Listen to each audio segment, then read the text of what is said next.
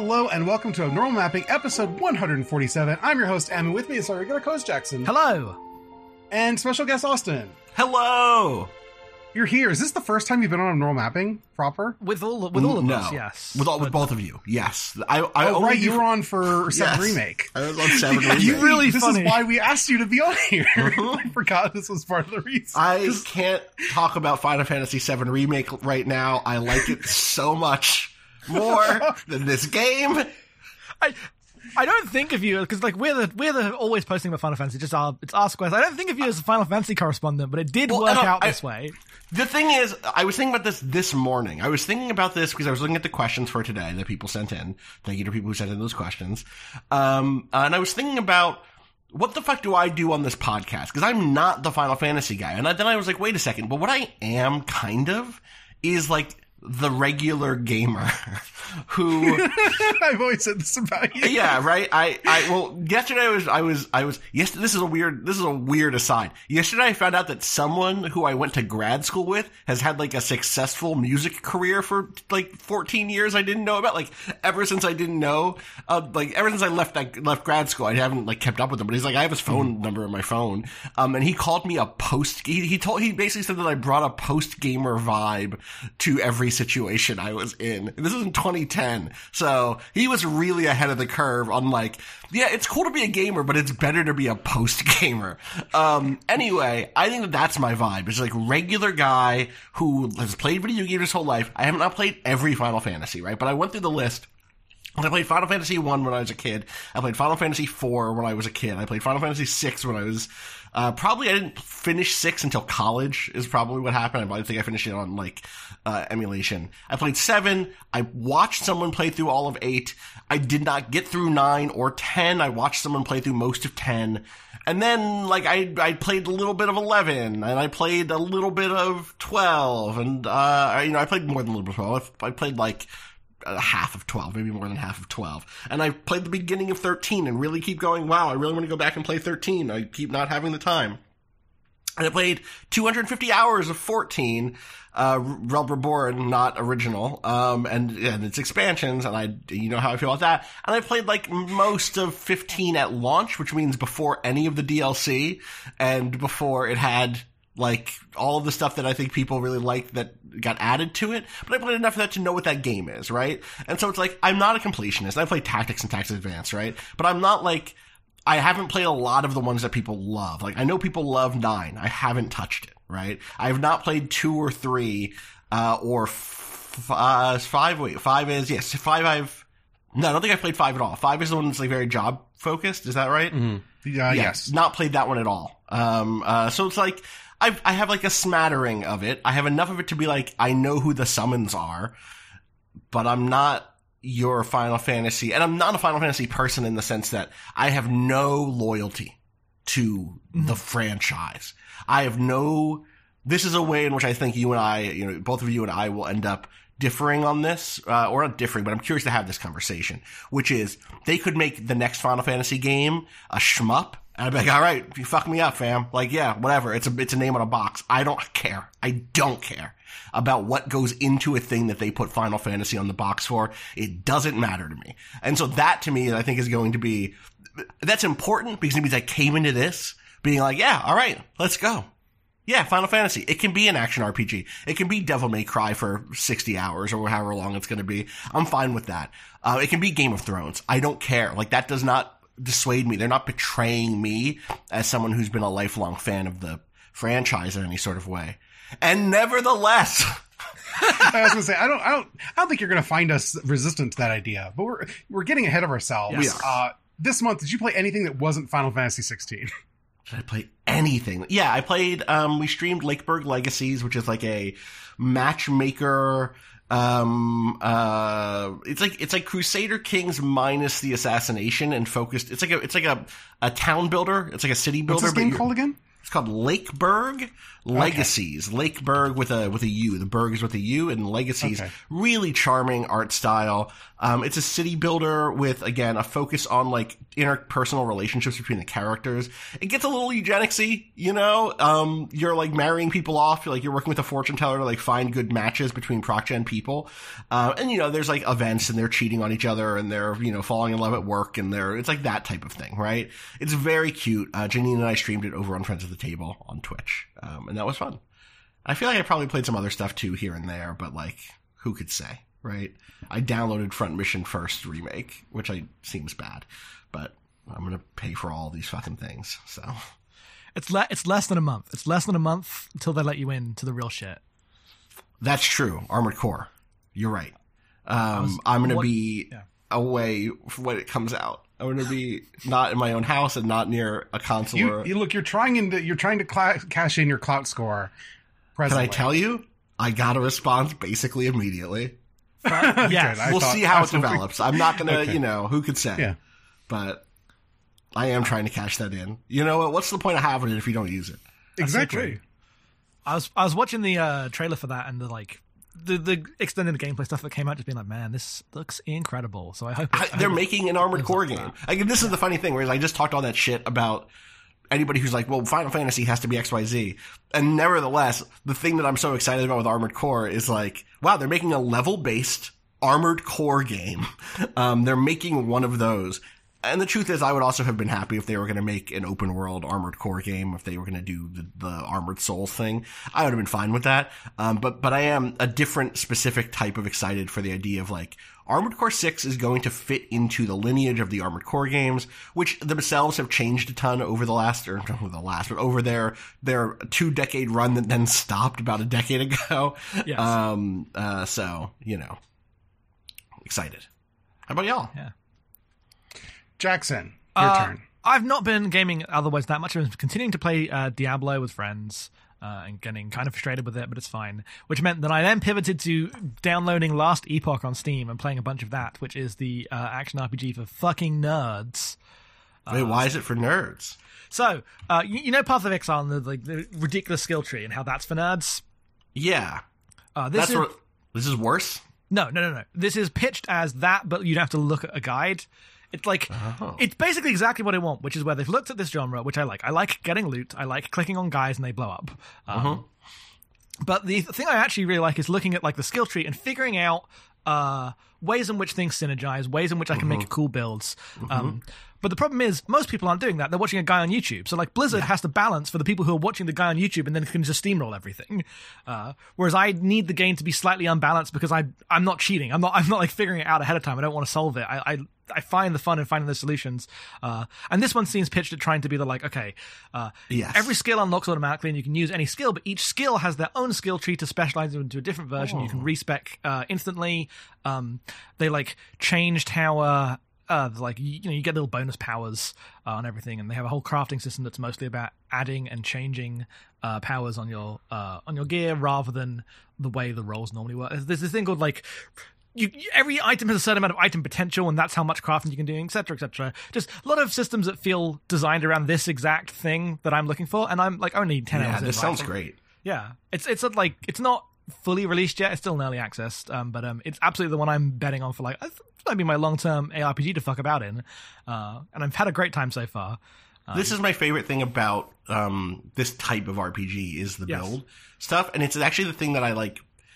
I think I might be a Final Fantasy XIV person despite it all if there were builds in that game. And I could feel, because so much of my beef with Final Fantasy XIV, as people have heard me complain about it back in the day on Waypoint Radio, is the lack of expressivity for my character and the decisions that the writers make for my character in moments where I'm like, oh, that's not what I would do. That's not what this guy who I've poured all this time aesthetically making look cool would do. And therefore the only place that I have expressivity in this game is, and like, one, I feel friction on the decision making that the character is being forced down, right? The story path of the character is being forced down. Like, for instance, helping, a millionaire run a salt mine with refugee laborers, for instance. Weird. That sounds familiar. Yeah, that does sound familiar, doesn't it? Yeah. For instance, but like the only vector for expressivity is visual, and at that point, like, what I don't want to play an MMO where I like have a custom character. At that point, what I want to do is just play a regular video game, and you can tell me like what the character feels, and you can. I'm in a different positionality to who the character is, but in an RPG where I'm like making choices and like designing the character, part of that expressivity often comes from build making for me. And it's like, I want to be a guy, like, this is very simple, but like my fucking Mass Effect guy came into focus when he became a Vanguard in Mass Effect 2 and rushed across the room shoulder charging people, right? Like, I also was a Vanguard in Mass Effect 2. It fucking rules, and it communicates something about who that character is, right? I replayed those Mass Effect games a ton back then. And so like when I played through the game again as an infiltrator who like could turn invisible, that feels like a different character. Yeah, because I played Mass Effect 1 as an infiltrator and 2 as a Vanguard. Radically different experiences. And the character feels different. And you can, in 14 is about finding a class, and the class is your expressivity. But even inside of Vanguard, you could then fuck around with your builds, right? You could be the person who's charging in and regenerating your shields. You could be the person who's charging in and blowing up your shields for extra damage or whatever, right? That might be a 3 thing, but you get what I'm saying, right? Like, when you have those build choices, they can really communicate something. And so it's like, in 14, it's nice to be a red mage or whatever. I love being a red mage, but I would love more if I was a certain subtype of red mage that I figured out. And so, and not just doing the red mage rotation. Exactly. Not just doing the red mage. The closest thing I had to that feeling in 14 was figuring out how to lay out my rotation on a controller in a way that felt good. Right? Yeah. But it's the same rotation that every other red mage does. And so yeah, Jackson, Last Epoch sounds cool because like the thing I like from one of the things I like from RPGs is being like, okay, what type of weird little guy do I want to be? How do I want to string these things together? What's the Path of Exile thing has always felt overwhelming and felt like there is a definite, most efficient good path through this thing. I'll never do it because of that, Yeah, taking a peek into this world, there are people who are playing Path of Exile in the theory crafting way, but it seems much more like community focused. It's much more about like, I've got this idea and this other person tried this and we build a build guide. Oh, sorry, you mean Last Epoch. You said Path of Exile. No, I mean Path of Exile. Oh, okay. Because like the thing is simply too complicated to look at that tree and comprehend it all on your own without diving into the community knowledge. I see what you're saying. And Last Epoch seems much more about like, I can spend half an hour reading the tree and think, oh shit, that might connect with that. And like, because it's making that connection that I value. Not if I don't actually care which build is more efficient, right? I'm not playing the numbers game. I could just go play Cookie Clicker. Right. Which is fine. There's appeal to that. I'm not here to like dismiss that, but it is examining the sheets and finding the like ways things connect and synergize myself that I find interesting about those games. Yep. So I've been doing that with Last Epoch and having a good time. I don't know how much time I'm really going to spend with it. My computer is 8 years old, so it's not the best for this. But hopefully I will have a new one by the time 1.0 comes out in like a year or something. But that's where that's how I've been spending my time this month, besides all the million other things we've done. All right. Well, after I finished 16, I was like, I need to play some games with like jump buttons and clear mechanics and are short. So I played Valis, the Phantasm Soldier. It's my first game. With the original version of this is a 1986 platformer by Telnet for the MSX, PC 8801, 9801. I think they hit all those kind of at the same time. I played the Genesis version of this, which was also by Telnet, but came out later, obviously. And Valis is a series, Telnet's kind of homegrown series about a Japanese schoolgirl in like the mid 80s who gets isekai'd to a fantasy world and given like, a magical sword and bikini armor and does a side-scrolling action game. One of those. The 2 and 3 are probably the most notable ones because they were like on CD-ROM systems. I guess they're also probably on Genesis, but it's just a straightforward. They had like the anime cut in like. Yes, it opens with like a big long anime cutscene of her like standing, waiting, like the rain happens, she didn't bring her umbrella, and the mysterious girl at school comes up to her and says something enigmatic, and then she gets isekai'd, and the goddess is like, you're going to be the magical soldier. And she's like, no, I'm not. And she's like, here's your armor, go out. You can't say no to me. You're going. Now go do some action platforming. Yes. And I would say it's like a bad Ninja Gaiden. It's not like a bad game, but like it is very simple. You run to the right. The original games are much more maze-like because they're PC platformers. Sure. Genesis game is much more like just run forward. You get power-ups for your sword. Your sword not only levels up, but you get like Castlevania like magics. I guess like Ninja Gaiden has magics too. Yeah. They operate more like the Ninja Gaiden ones. And you play it. That's it. Very straightforward. I have nothing to say. I enjoyed it. I know 2 and 3 are the ones people like, because this kind of was like a re-release that was like, we're going to bring the original game in line with where 2 and 3 went, but it's still a much simpler game. Right. Well, like, and it's like one of these things that's like, oh, it's giant sprites and yes. like big colorful levels and yes. Yeah. Which again is a thing I think about a lot in relation to 16. We'll get into it, but like, on one hand, do not give into astonishment. On the other hand, there is value in like being amazed at some spectacle sometimes. Yes. So. Speaking of spectacle, then I played Castlevania Rondo of Blood. Let's fucking go. Now we're talking about video games. So I am an infamous Rondo of Blood hater. Fuck off. We are at war now.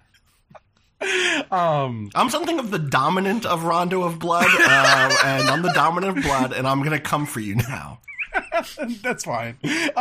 So the thing is, like, I'd played Rondo of Blood before. I just was like gonna revisit. I was like, I'm gonna give it another shot. I liked it more this time. My main problem with Rondo of Blood is like in the context of someone who didn't really grow up with action Castlevania. I started playing Castlevania with Circle of the Moon on the Game Boy Advance. Yeah, it's never played a Castlevania before. Yeah. So all of them I've kind of played in modernity, like going back and looking at them.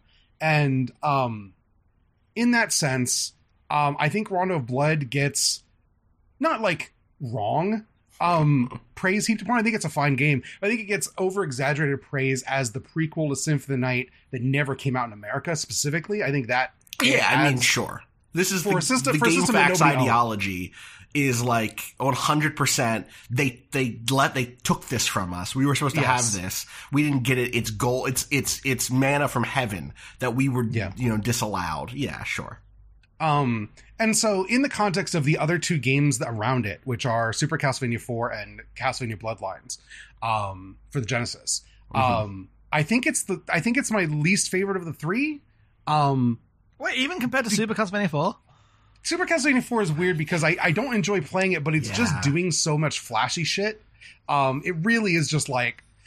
Super Castlevania was a game where first time I played it, I was like, I don't really like this. But then every time I revisit it or like watch someone play it, I'm like, man, this game's really neat. It's got a bunch of stuff going on. It does have a bunch of stuff in it. That's true. I love Castlevania Bloodlines. I think Bloodlines is incredible. Bloodlines is like it's really funny. Over maligned.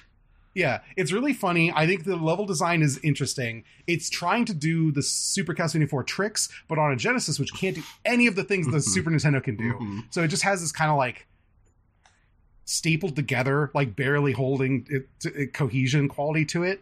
Rondo of Blood is on, the TurboGrafx. It's the CD-ROM version, so the music's incredible, but it's a very straightforward Castlevania game. There's not a lot of like fancy shit happening. If you just want, like, it is like the sword and board of Castlevania. You're going to move through the levels, you're going to whip guys, you're going to kill Dracula. This time I played mostly as Maria, and I found out I just like playing as Maria in this game. I think the Maria path is like really interesting. She's a cool character. And so I enjoyed Rondo of Blood revisiting it more than I ever have. I still am like, I think this one is overblown. I don't think it's bad. It's not like Castlevania, what's the first Adventure? The first Game Boy game. The Game Boy game? It's fucking terrible. Yeah. But yeah, that's it. I played through that. And then I played Top Gear for the Super Nintendo, which is a game that I owned as a kid. This is by Gremlin Graphics. This came out in 1992. They're a bunch of Amiga developers from Sheffield. A lot of them went on to form Sumo Digital. Wow. Making racing games. Those fuckers in antiquity. And this is one of those like Mode 7 racing games, Mario Kart S. There's 4 cars and 32 tracks, which seems unreasonably unbalanced to me. I have like deep memory of playing this game before going to a funeral and as a kid and being like, I just want to play my car game more. Yeah. I don't want to go to my great grandmother's funeral. I'm a terrible person. See, I would say that, but not have the I'm a terrible person. Yeah. I was raised Catholic, so really in there. Any excuse to hate oneself. And it was fine. I revisited it because I want to play Top Gear 2, which I know people like a lot because it has more. I think it has more mechanical, like, backgrounding stuff about, like, taking care of your car and stuff. This is not that. This game, even when you play single player, has, like, a horizontal split screen where the CPU, your rival, just becomes the bottom screen because they assume people are going to be playing this 2-player. The career mode feels very perfunctory. But music slaps. Top Gear music is famous for a reason. Yeah, that's because it's a bunch of Amiga guys making music. Was it? Is it connected to the show? Does it predate the show? Way before the show. Okay, gotcha. No weird fascists in this game that we know of. That's true. Yeah, no, this was like Kemco's like racing series that went until like the mid-aughts. Right. The last game is Top Gear Downforce for the DS in 2006. That does sound like a DS game to me. But yeah, that was it. I started Octopath Traveler 2 after finishing 16, but I'm not very far into it. I have nothing to say about Octopath Traveler 2. I started that. It's charming up top. Yeah. I hear it's better than the first one, so I need to... That's what I hear also. I need to figure out what I'm doing next with my life game-wise so badly. And I think it's going to be either committing to Octopath 2, Triangle Strategy, or Tactics Ogre, which I didn't finish but put some time into and liked a few months ago. But I have to make a decision there, and that's hard, you know? Yeah. Anyway. I think that's everything, so we can hit some music and get into the video game.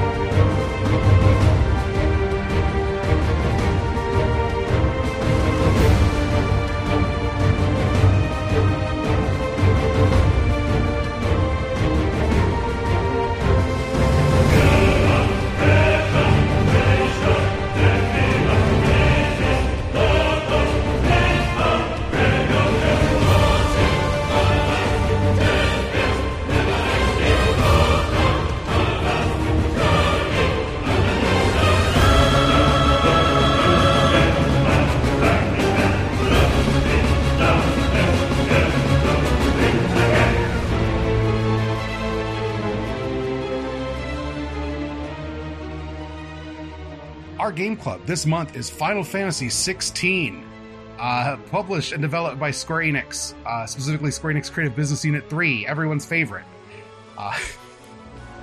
This game came out June 22nd, 2023 for the PlayStation 5. Currently, it is on nothing else. That's correct. It'll be on PC in 18 months. I don't know. At some point in the future. That's probably right. Jackson, what happens in this video game? Oh, come on!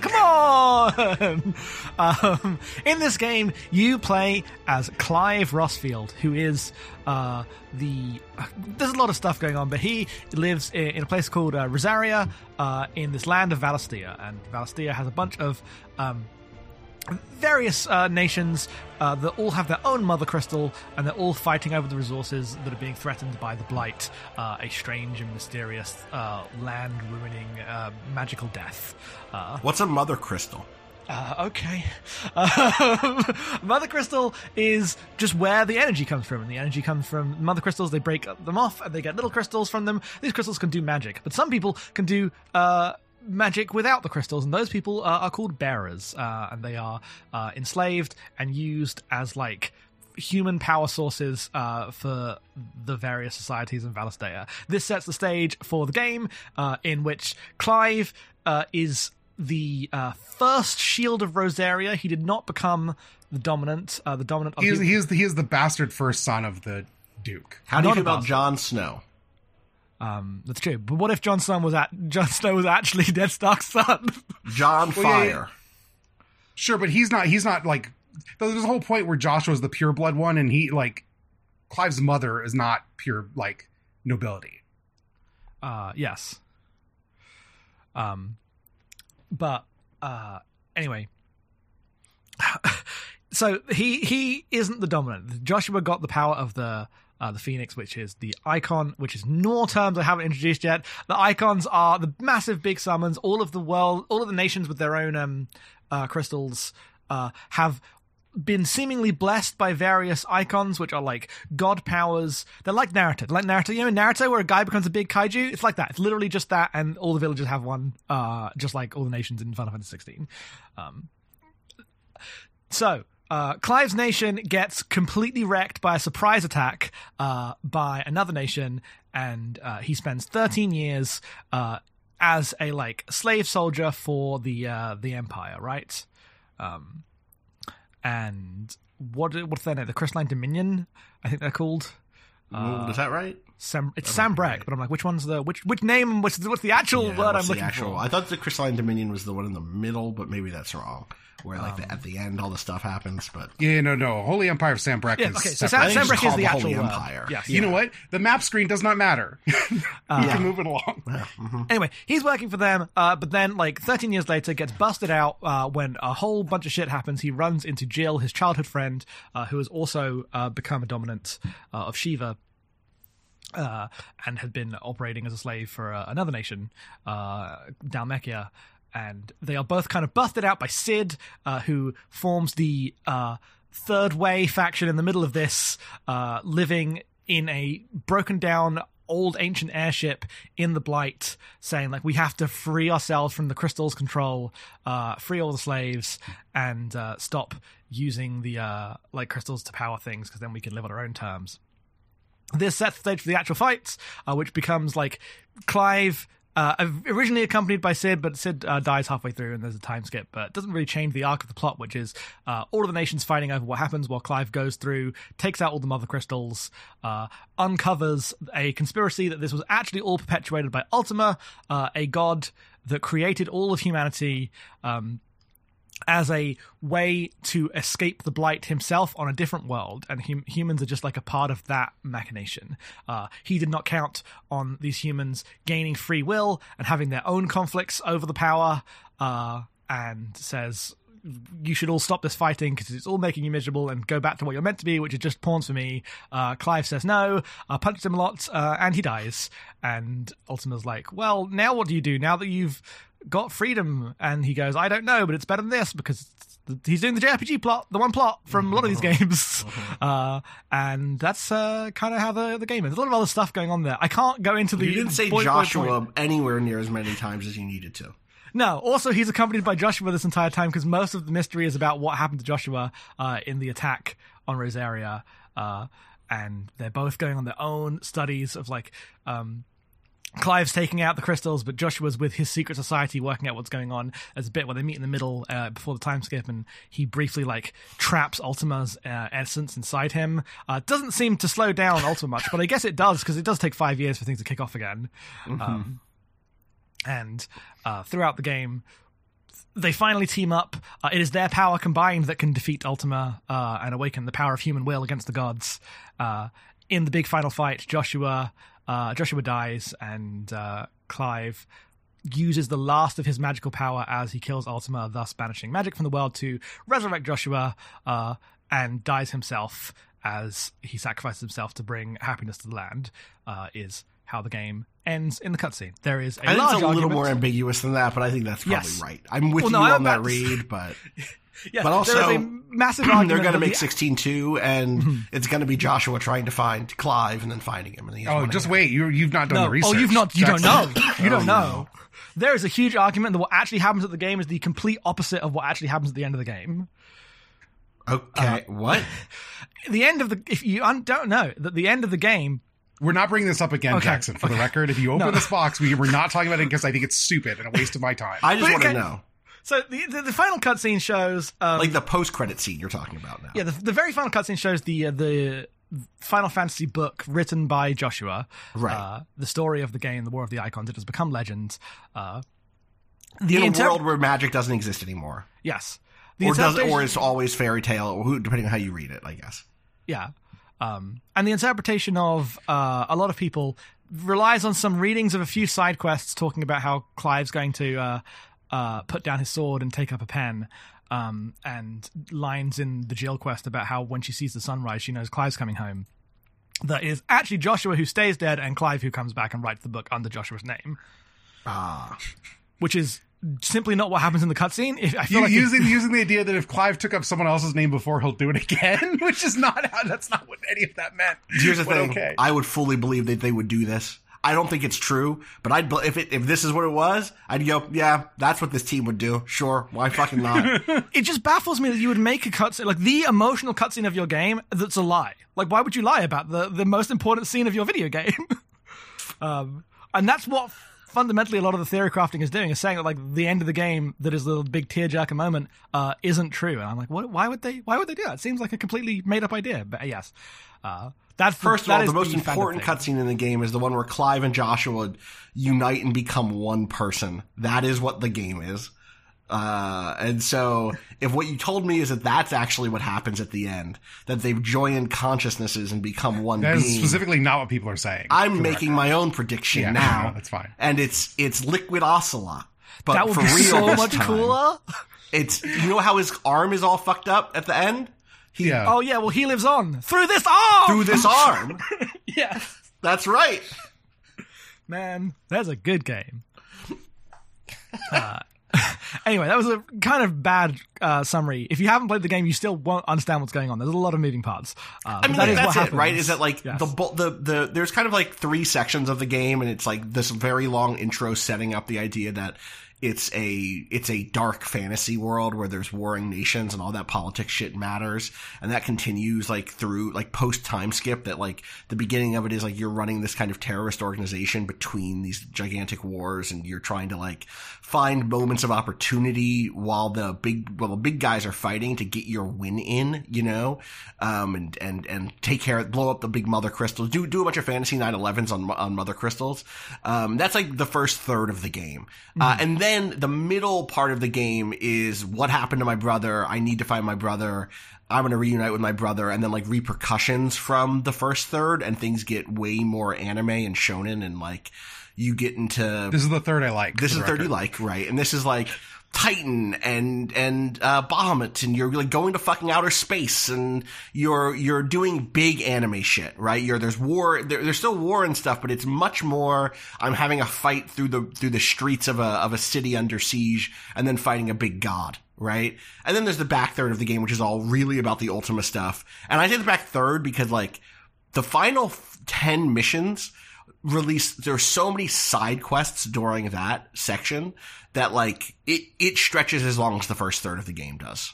Maybe it just feels like that, but like it goes and goes and goes. And that ends up being mostly about the Ultima stuff, who's the big villain, and also a little bit about his like main puppet guy, Barnabas, who's like the dominant of Odin, and like he's gonna try to sweep in and kill everybody and bring everybody working for Ultima. And like the tonal swings between those are both kind of big because of how ridiculous the Titan and Bahamut fights are, but also it never really commits to any other tone anyway. You know, I think that it mostly, there's things that it's consistent with all the way through. And those things are hating women, being afraid to go as hard as Game of Thrones would go. And I'm not even a Game of Thrones guy, but like, you know, they cut off a character's head, and then never show you the head. They refuse. Game of Thrones would have fucking showed you that head. You know what I mean? They're cowards. And tonally, like, it never actually gets anywhere distinct. None of the plot beats get to, like, another Final Fantasy game wouldn't have done this. It's just, like, it's rendered slightly differently. It's a guy looking to a box at what is apparently a head, or what you would imagine as a head, instead of just being mad that someone he loved was killed. But the other Final Fantasy games would have absolutely still had guy who was mad that his lover was killed, you know? So you talked about the first third being about being a terrorist organization. None of that landed for me as like impactful, because specifically you are the nice rogues who like are fighting clearly cartoonish evil slavery. Right. That's the other big plot that we didn't really dig into. Like it just is like a mushy, you know, liberal, everyone's some sort of power source tied together in this thin affiliation. I think the liberalism comes in later. I think the shit around like we're gonna go blow up because I think part of the mushiness, I think that you're right. I think part of the mushiness comes from that they don't know how to depict slavery.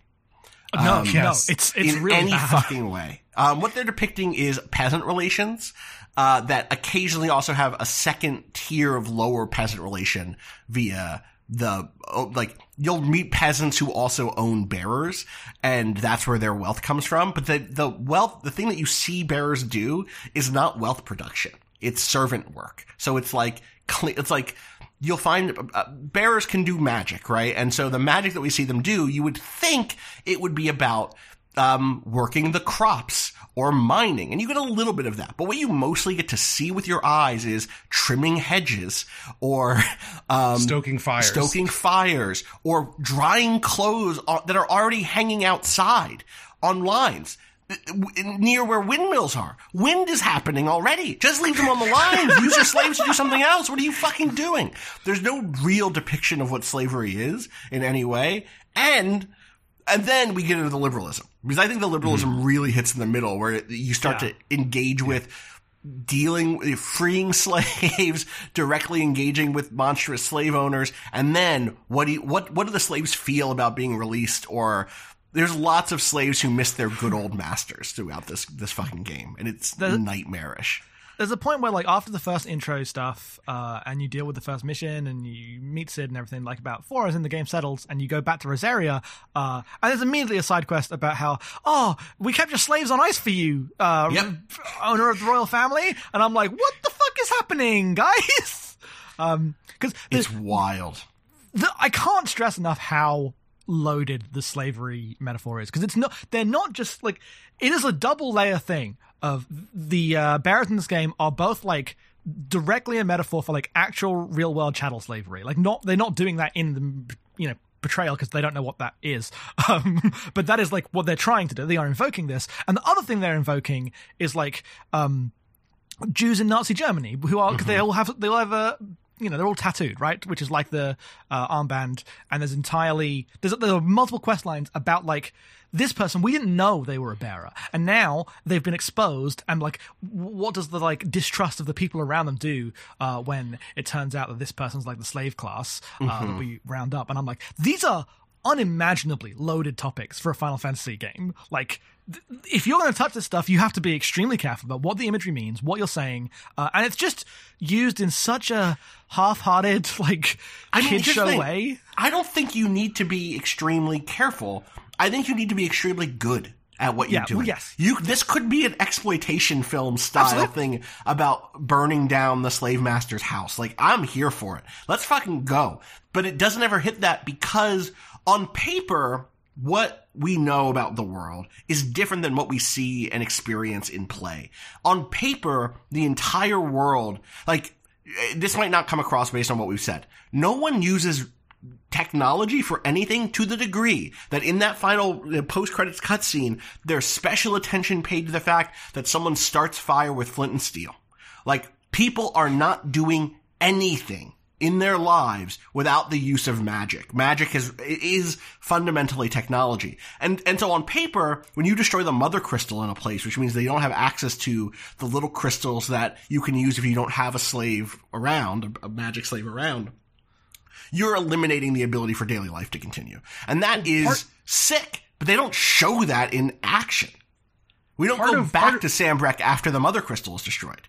Part of the weirdness of that is it is revealed that what Sid has been doing while he's also freeing slaves is building John Galt's trust of intellectual property to meter out to the world once he liberates all the slaves. Yep. Yeah, there's like a climate change metaphor here about the blight, but then the heart of it is like, actually, we've already technologically solved climate change, and we just need to pivot to using that. And I'm like, what the fuck are you talking about? Like, the worst version of that to me is, did y'all finish the side quest about... we did all. We both did everything. So did I. So there's a side quest towards the very end where you and Joshua recover your inheritance from your father, which includes a letter from him, where you learn that good old dad was going to free the slaves, he was going to build hospitals, he was going to invest in the Green New Deal, he was going to get us off this magic, and it's such a shame that he was betrayed by his evil wife, one of 3 women in the game, and maybe the evilest of them all. And I genuinely think she's the worst character in Final Fantasy that I've played. It's so bad, dude. It's so fucking bad. It's such an embarrassing... Like, it really is the Game of Thrones stuff, which we should ground this a little bit, right? Because was it the director of this who went out and bought Game of Thrones for everybody on the team? Yes.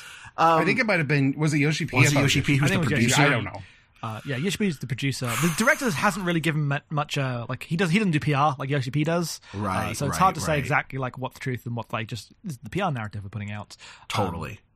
But yes, the thing they said was that, like, in 2018 or whatever, they had the whole team watch all the Game of Thrones box sets available to that point. Well, and again, I'm not a Game of Thrones person, right? But, like, there is more to Cersei Lannister than the manipulator, and that's why people enjoy the character. It's that the manipulator also has some degree of interiority. And I'm not saying Game of Thrones is not misogynistic, right? But the mother, what's her name? Hannah? Annabella. Who's Hannah? Hannah is a dead character. Hannah is another woman who dies or something, probably, right?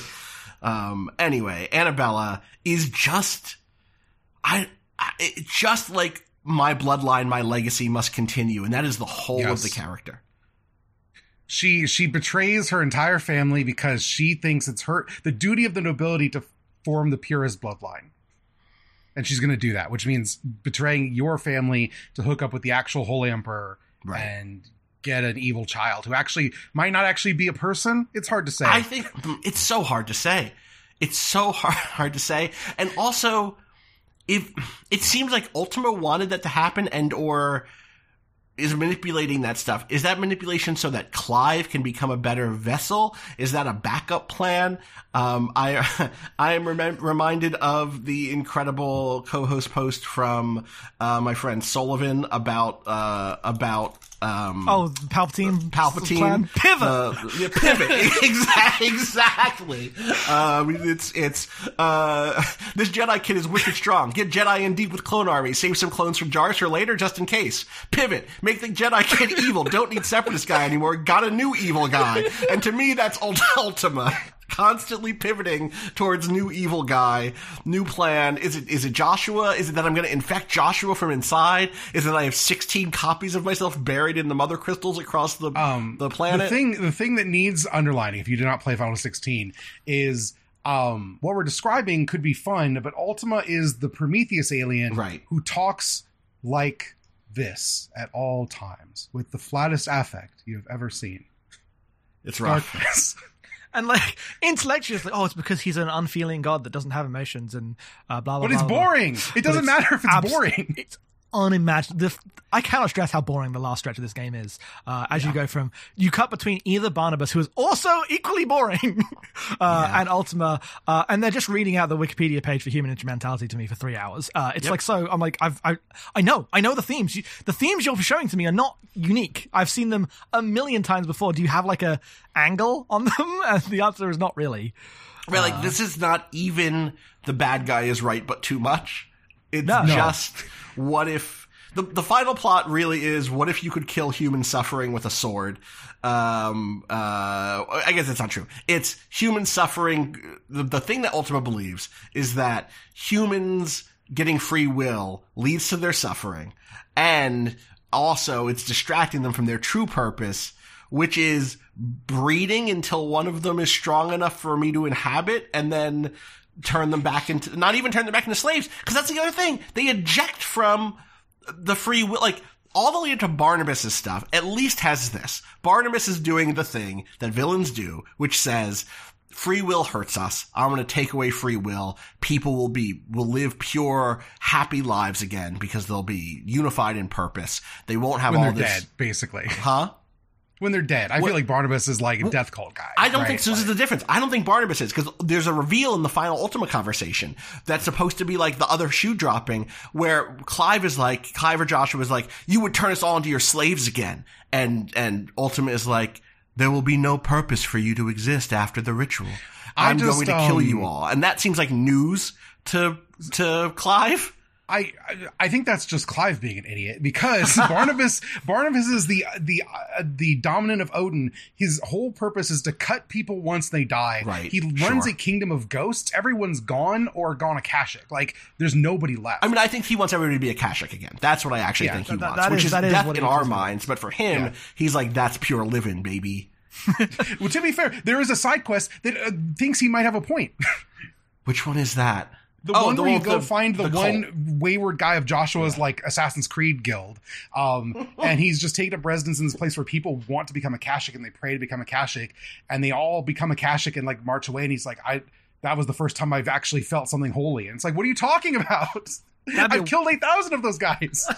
That'd be a way cooler thing for the game to be about, but it's just like a thing they dangle on the side quest that never really mentioned again. And we're leaving out another thing about Ultima, which is, it turns out that Ultima's body is just Dark Ifrit. Ifrit, rather. It's just fucking the Sungwon Cho Marvel movie skit. But it's like, what if there's Dark Iron Man? What if Doctor Strange fights evil Doctor Strange? And you literally spend the end of this game fighting Dark Ifrit after, like, so again, the thing I said at the beginning is like, I want to make sure I don't stop. I want to make sure I stop and say, I think there's lots of very beautiful shit in this game visually. I think there's lots of really gorgeous vistas. I think the game generally, I think the textures on fabric look really good. I don't think that carries it. And I think that there's like big explosive, spectacle in some of the fights. I think there's actually too much of it. I think that both the Titan and the Bahamut fight go on way too long for my personal taste, but they fucking are doing the thing that people like. And I want to give them that. But to then end after a series of fights that are like wild, huge, maybe not inventive, but explosive, to then go to like what is a pretty mediocre one against Odin, then I'm fighting Dark Me in the finale is just, what are you doing? The thing that struck me with when he pulls out the Dark Ifrit suit basically is the Titan. The one of the things I like about the Titan fight is it's pure like tokusatsu cheese at that point. Which is why I don't like it as much, frankly. It literally ends with Ifrit doing a rider kick through the head of Titan. Yes. Right? And so often in those, towards the end, you get the bad guy being the like dark mirror suit, and they have to build these suits and they're expensive. So you have a battle damaged suit that you paint black or blue or purple, and you put the guy in it, right? And that's what it evokes to me. But that only works if it's meant to be like a knockdown grudge match between two guys who like hate each other, probably because they used to love each other, right? And that's where the heart of tokusatsu stuff, when it works, is because you're emotionally invested in the melodrama of the characters. There's no melodrama to Ultima. He's a nothing man. Yeah, it's a bummer. It's very strange. Also, go ahead. I just want to say the Titan Bahamut fights do go on too long. The other thing is that they are genuinely like 50% shot for shot lifted out of Asura's Wrath, the 360 game, which everybody should play if you like the icon fights in this game, because that game whips. It's got a bunch of cool anime shit. And it's 10 hours long. Love that. That's great. We replayed it and did an episode on it, and we're like, it's kind of, it's whatever. It's like, we've watched anime now. It doesn't set our world on fire like it used to. But I think compared to 16, it's much more. It's like, first of all, like I say, it's 10 hours long, and there's more boss fights. So the ratio of stuff you want compared to someone boringly talking to me is just infinitely in the other direction. Mm-hmm. I think we have a billion things to still talk about, but before we leave this Ultima final thing, the final act sucking so bad, I think a big thing for me also is that you spend I don't know how many hours I put in this game, right? I played it for like 5 hours a night for what felt like forever. So who knows? I was at like 35 hours when I finished. You were way too fast. I was like 56. I think I'm probably closer to 50 also. Yeah. Just in terms of nights played. I was like, this is what I did after work every day for a month, except this for is what I did. Days. Yeah. I did 3 weeks ago. I spent an entire week on this. And then I was like, I'm so sick of thinking about this video game. I got sick when I finished. My voice sounds worse today than it did last night. You know, I think when you finish a game that you really like and you're like, oh, I wish I was still in that game. I just put 80 hours into this thing and I love it so much, and like I'm sad that it's ending a little bit. I'm happy I wrapped it up, but I feel kind of like, damn, like I really like these characters. And then normally when I play a game I hate, I have the opposite reaction, which is like, yes, I'm fucking done, slam dunk, get this shit out of here. I am actually having the first, that feeling of emptiness inside of me, of like a missing piece, but it's like a missing piece where a black hole goes. Like, it's just bad. It's just emptiness all the way down. It's the Blue Ifrit version of that thing. It is the Blue Ifrit version of the good feeling. Anyway. We had this recently, just finishing like Gundam Seed. Like I'd been considering a thing that was just so bad. Like Gundam Seed is terrible, but I had to perceive it. And it's void for so long. It just lived inside me. And this wasn't like that because I got through it very quickly, thankfully. But it had a similar effect. Well, I haven't played a game this long, I think, in a minute. And I think that's part of it, right? It's like I'm spending all this time in this world and these characters. And the end of it sucks so bad that, like, it pivots off of so many of the bad things, so many of the things that I thought could at least be kind of interesting to me, the player. So, for instance, you spend 30 hours, where you spend the first 2 acts of the game, two-thirds of the game, caring about these, or being informed about, whether you care or not, I don't know, but being informed about these different empires and these different political motivations and machinations. And of course, it's all subsumed in the big, galactic evil plot of the space alien, interdimensional alien, ultimate shit, and free will versus determinism or whatever. But it's not just that happens and then you get to have that fight and be done. The last full act is fighting against people who don't believe anything or are monsters.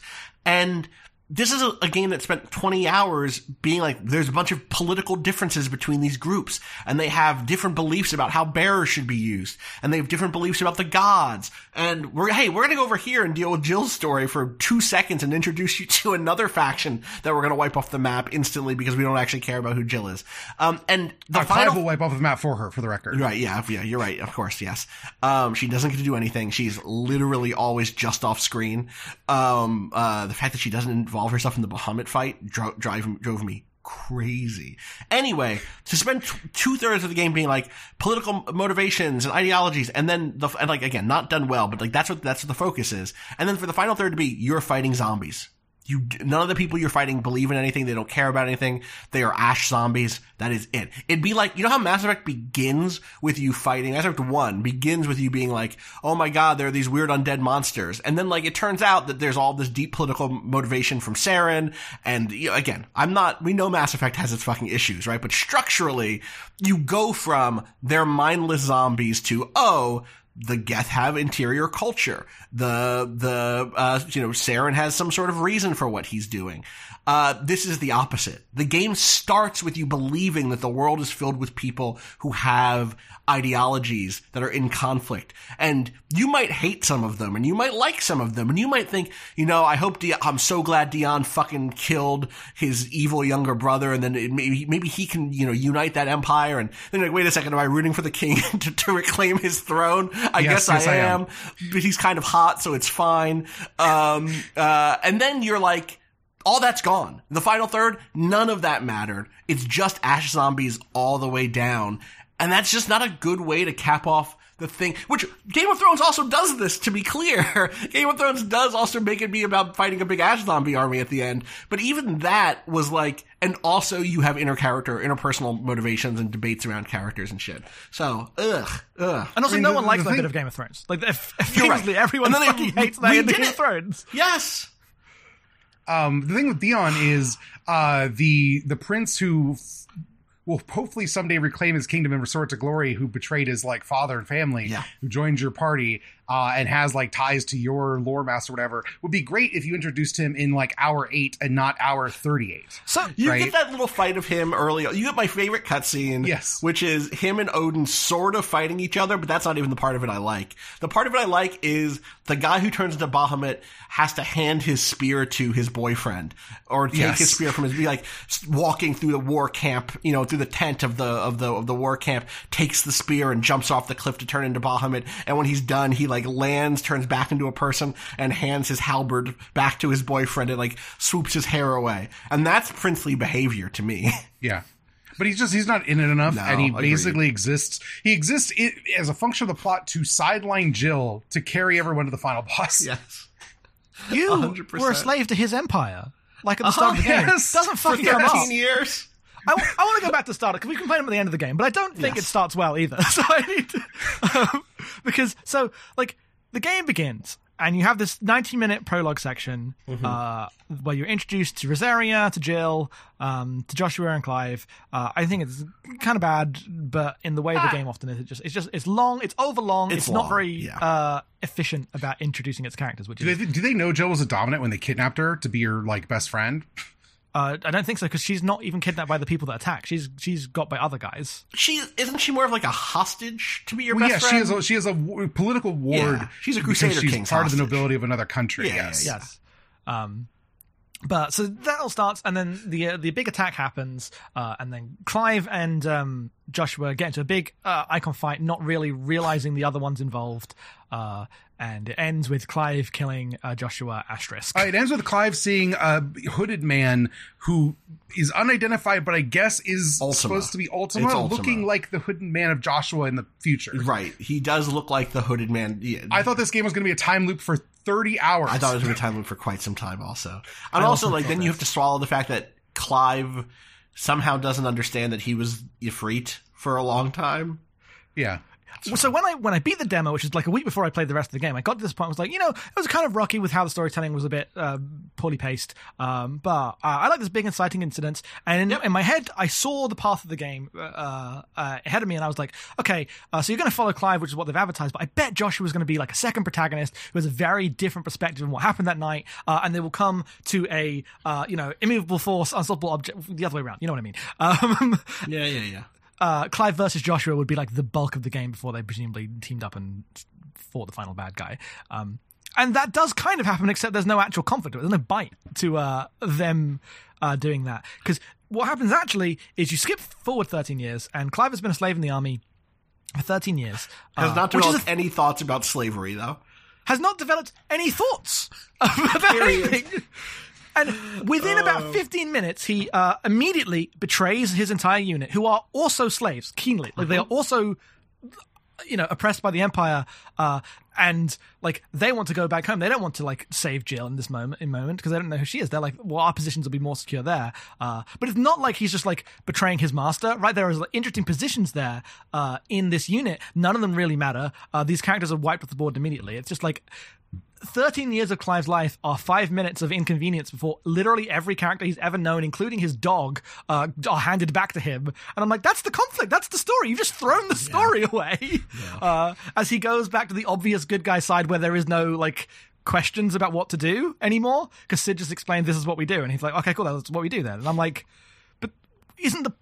Game of Thrones has a lot of different characters with a lot of different perspectives, and this is the thing they're ripping off, but there's not a third group of guys in the woods who all know the right thing to do at all times, and that's fundamentally what Sid is. Wait, is this not what Jon Snow is in Game of Thrones? No! Okay. No, he's I've not watched enough of it to know this. The thing is, they don't even get into the part where Sid was one of the generals of the Empire who only betrayed his people when one of his guys had a bearer kid, right? When it became personal to him, he took his squad into the desert to form his own little like enclave. He was already the dominant of Ramu in a by then? in a side quest. So he was already the dominant of Ramu, but was not...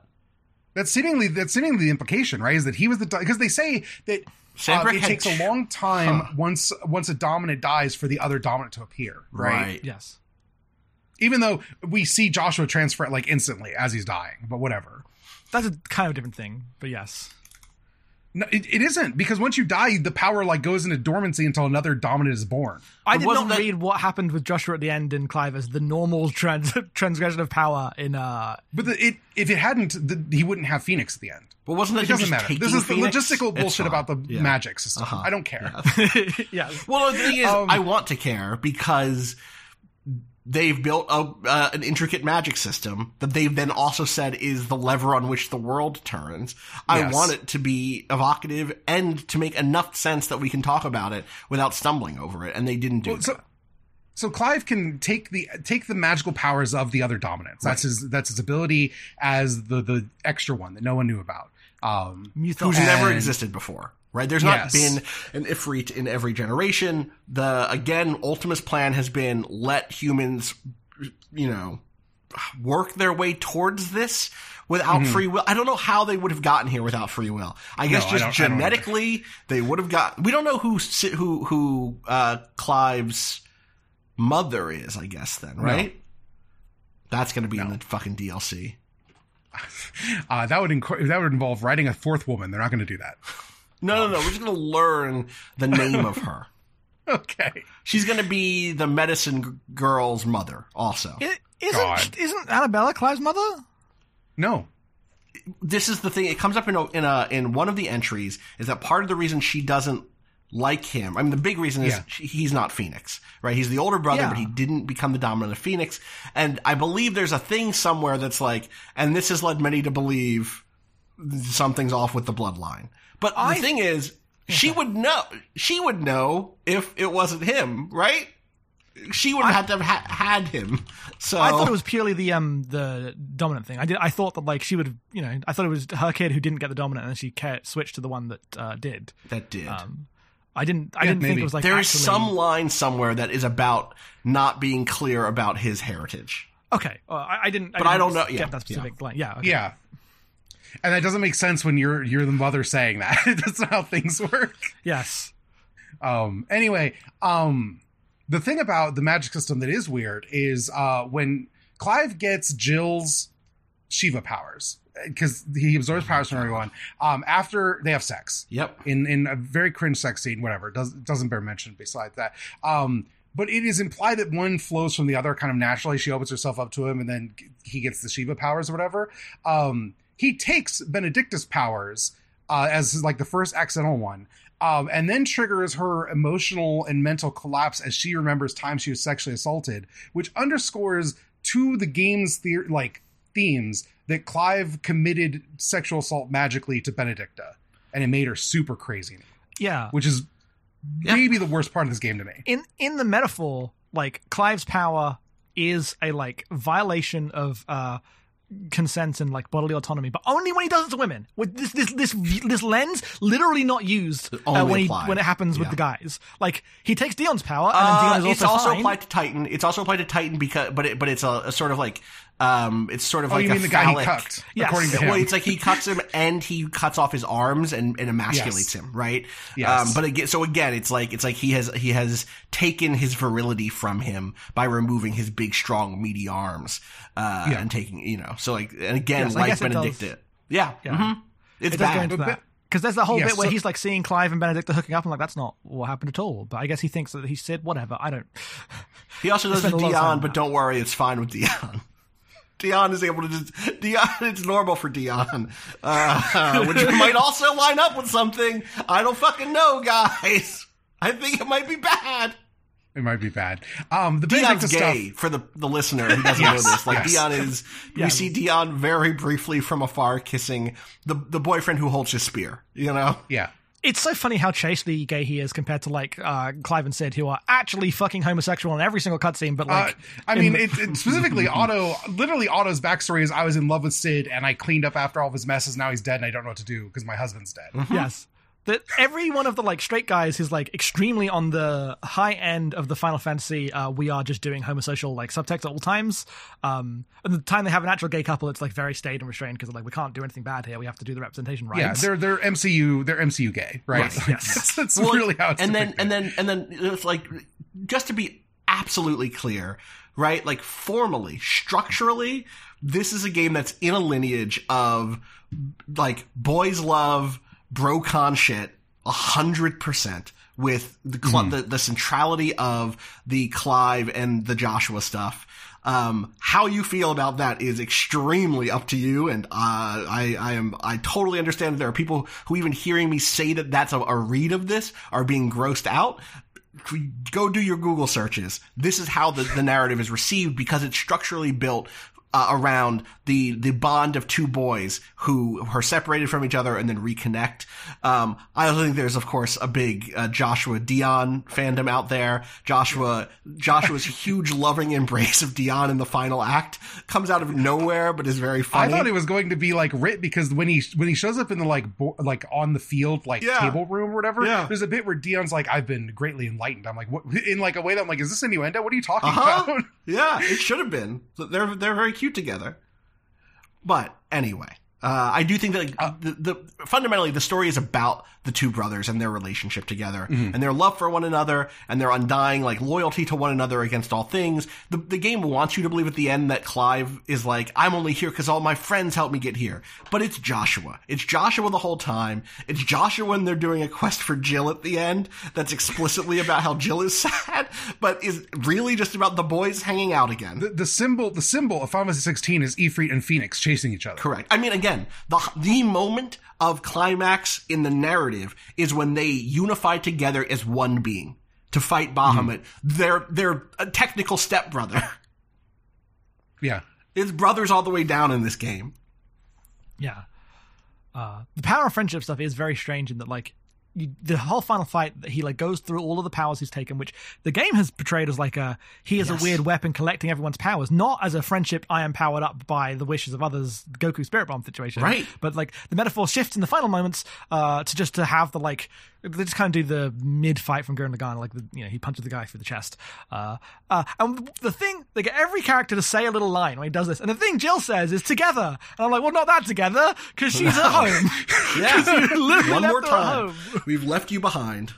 You couldn't put another person on Bahamut's back and fly in there? Like, what are you talking about? And they're like, oh, it's because you still have powers. But you also took Dion's powers and he's flying you there. There is no mechanical reason why Jill isn't in that final battle. Why is she behind? In the Bahamut fight, so in the middle of the game, you go to confront, you go to the Empire to meet up with your buddy and do some Empire shit. You're going to go for the crystal. And while you're there, Bahamut, Dion has gone wild and is destroying everything in a rage that you will later find out comes from the revelation that Ultima has been manipulating his family, and that his now stepmother, who's Clive's actual mother, maybe we're pretty sure actual mother, is also manipulating things via Ultima and has had this second kid who's maybe going to be a vessel for Ultima, who could say, and is just going wild. And in this sequence, Jill is standing in a room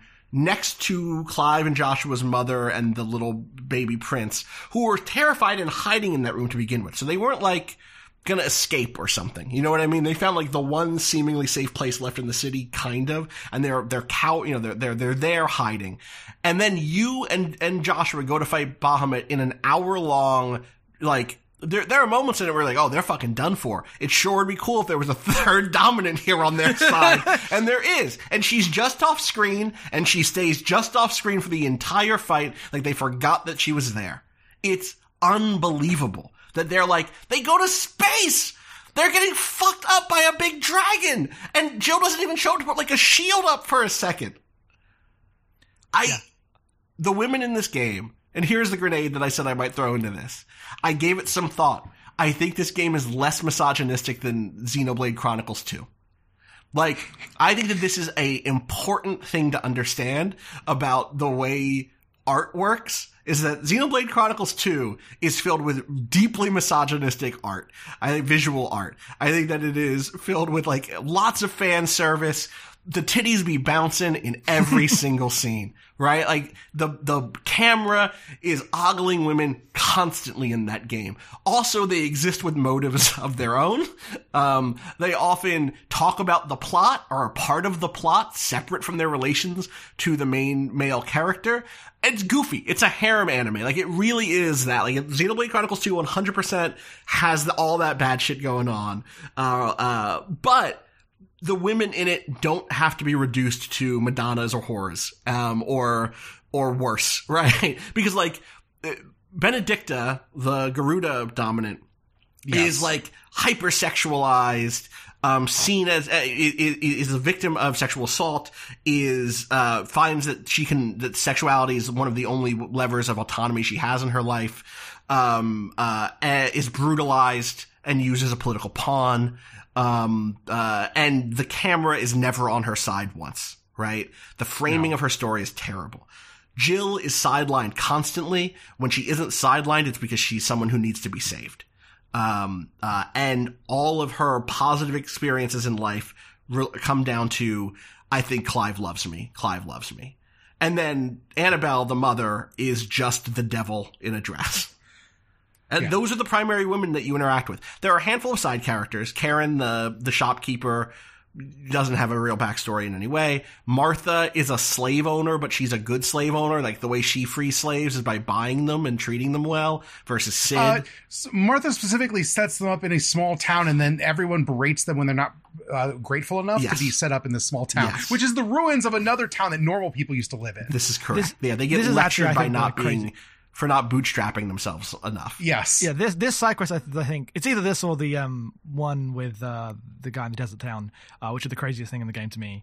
Yes. And there's an entire side quest about how you and, your small business owner rebellion, because that's apparently what Sid's rebellion is. It's all the good small business owners are taking over from the evil tyrants of government, and therefore ending slavery, which is literally the game's worldview. And then they start berating the slaves when they're not grateful for being freed. There's a bit where you go and you got to deal with like the Duke of Oriflamme coming in and fucking up the like town, the one town that's like functional because it's run by like the Madam of the Brothel. She's like the soft power leader of the town. Mm-hmm. And what you do is not kill the evil Duke. You get him to see her point, and then they form an accord and become the new ruling council of the town. I'm like, what are you talking about? Well, because of they introduced the evil zombies right at the end of the game. The entire game's focus comes to we must bring unity because of the external threat. So all material differences are just completely fucking erased, whether you own slaves or not. And I'm like, last time I came through this town, there are a bunch of side quests about how innocent children thought that bearers were dogs and were burning them alive. What the fuck are you doing? Right, I forgot about getting to San Rec for the first time, and you get these two side quests back to back that are so laughable. It is child uses pretends to be in danger so that bearers will show up and he can feed them to the dogs for play. Yep. Yes. And then the other one is little girl doesn't understand that her slave is is not a literal plaything, is a person at all. Little girl thinks that her now dead slave was a toy she could play with. And the monologue you give to her at the end is that you must treat them like a person because they have a family too. And I'm like, what's happening here?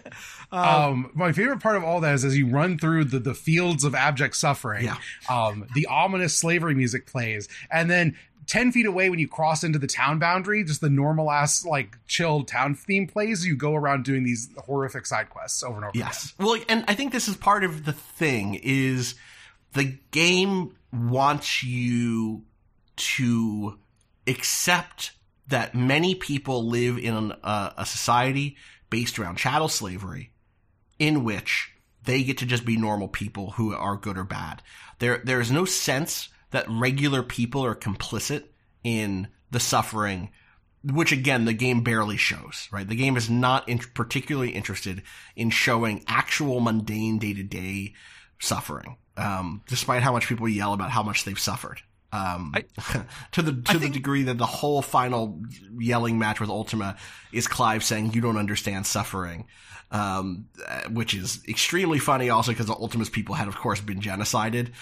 So that doesn't add up either. The game just is not consistent on this, but mostly I think that like the failure to show what mundane life would be like in this space is not a failure. It's a decision because otherwise you have to just admit that all of the people in the society are holding up a system of like absolutely terrible oppression for a tiny minority of people who make the entire world work. And they don't want to do that. They don't want you to hate every townsperson. And like the hideaway, right? The people in the hideaway, you have like the best blacksmith and the best business person and, the best gardeners ever. And they're like, and all these people are against slavery for some reason. And I say some of them were slaves is the answer, right? Well, some of them were slaves, but some of them weren't.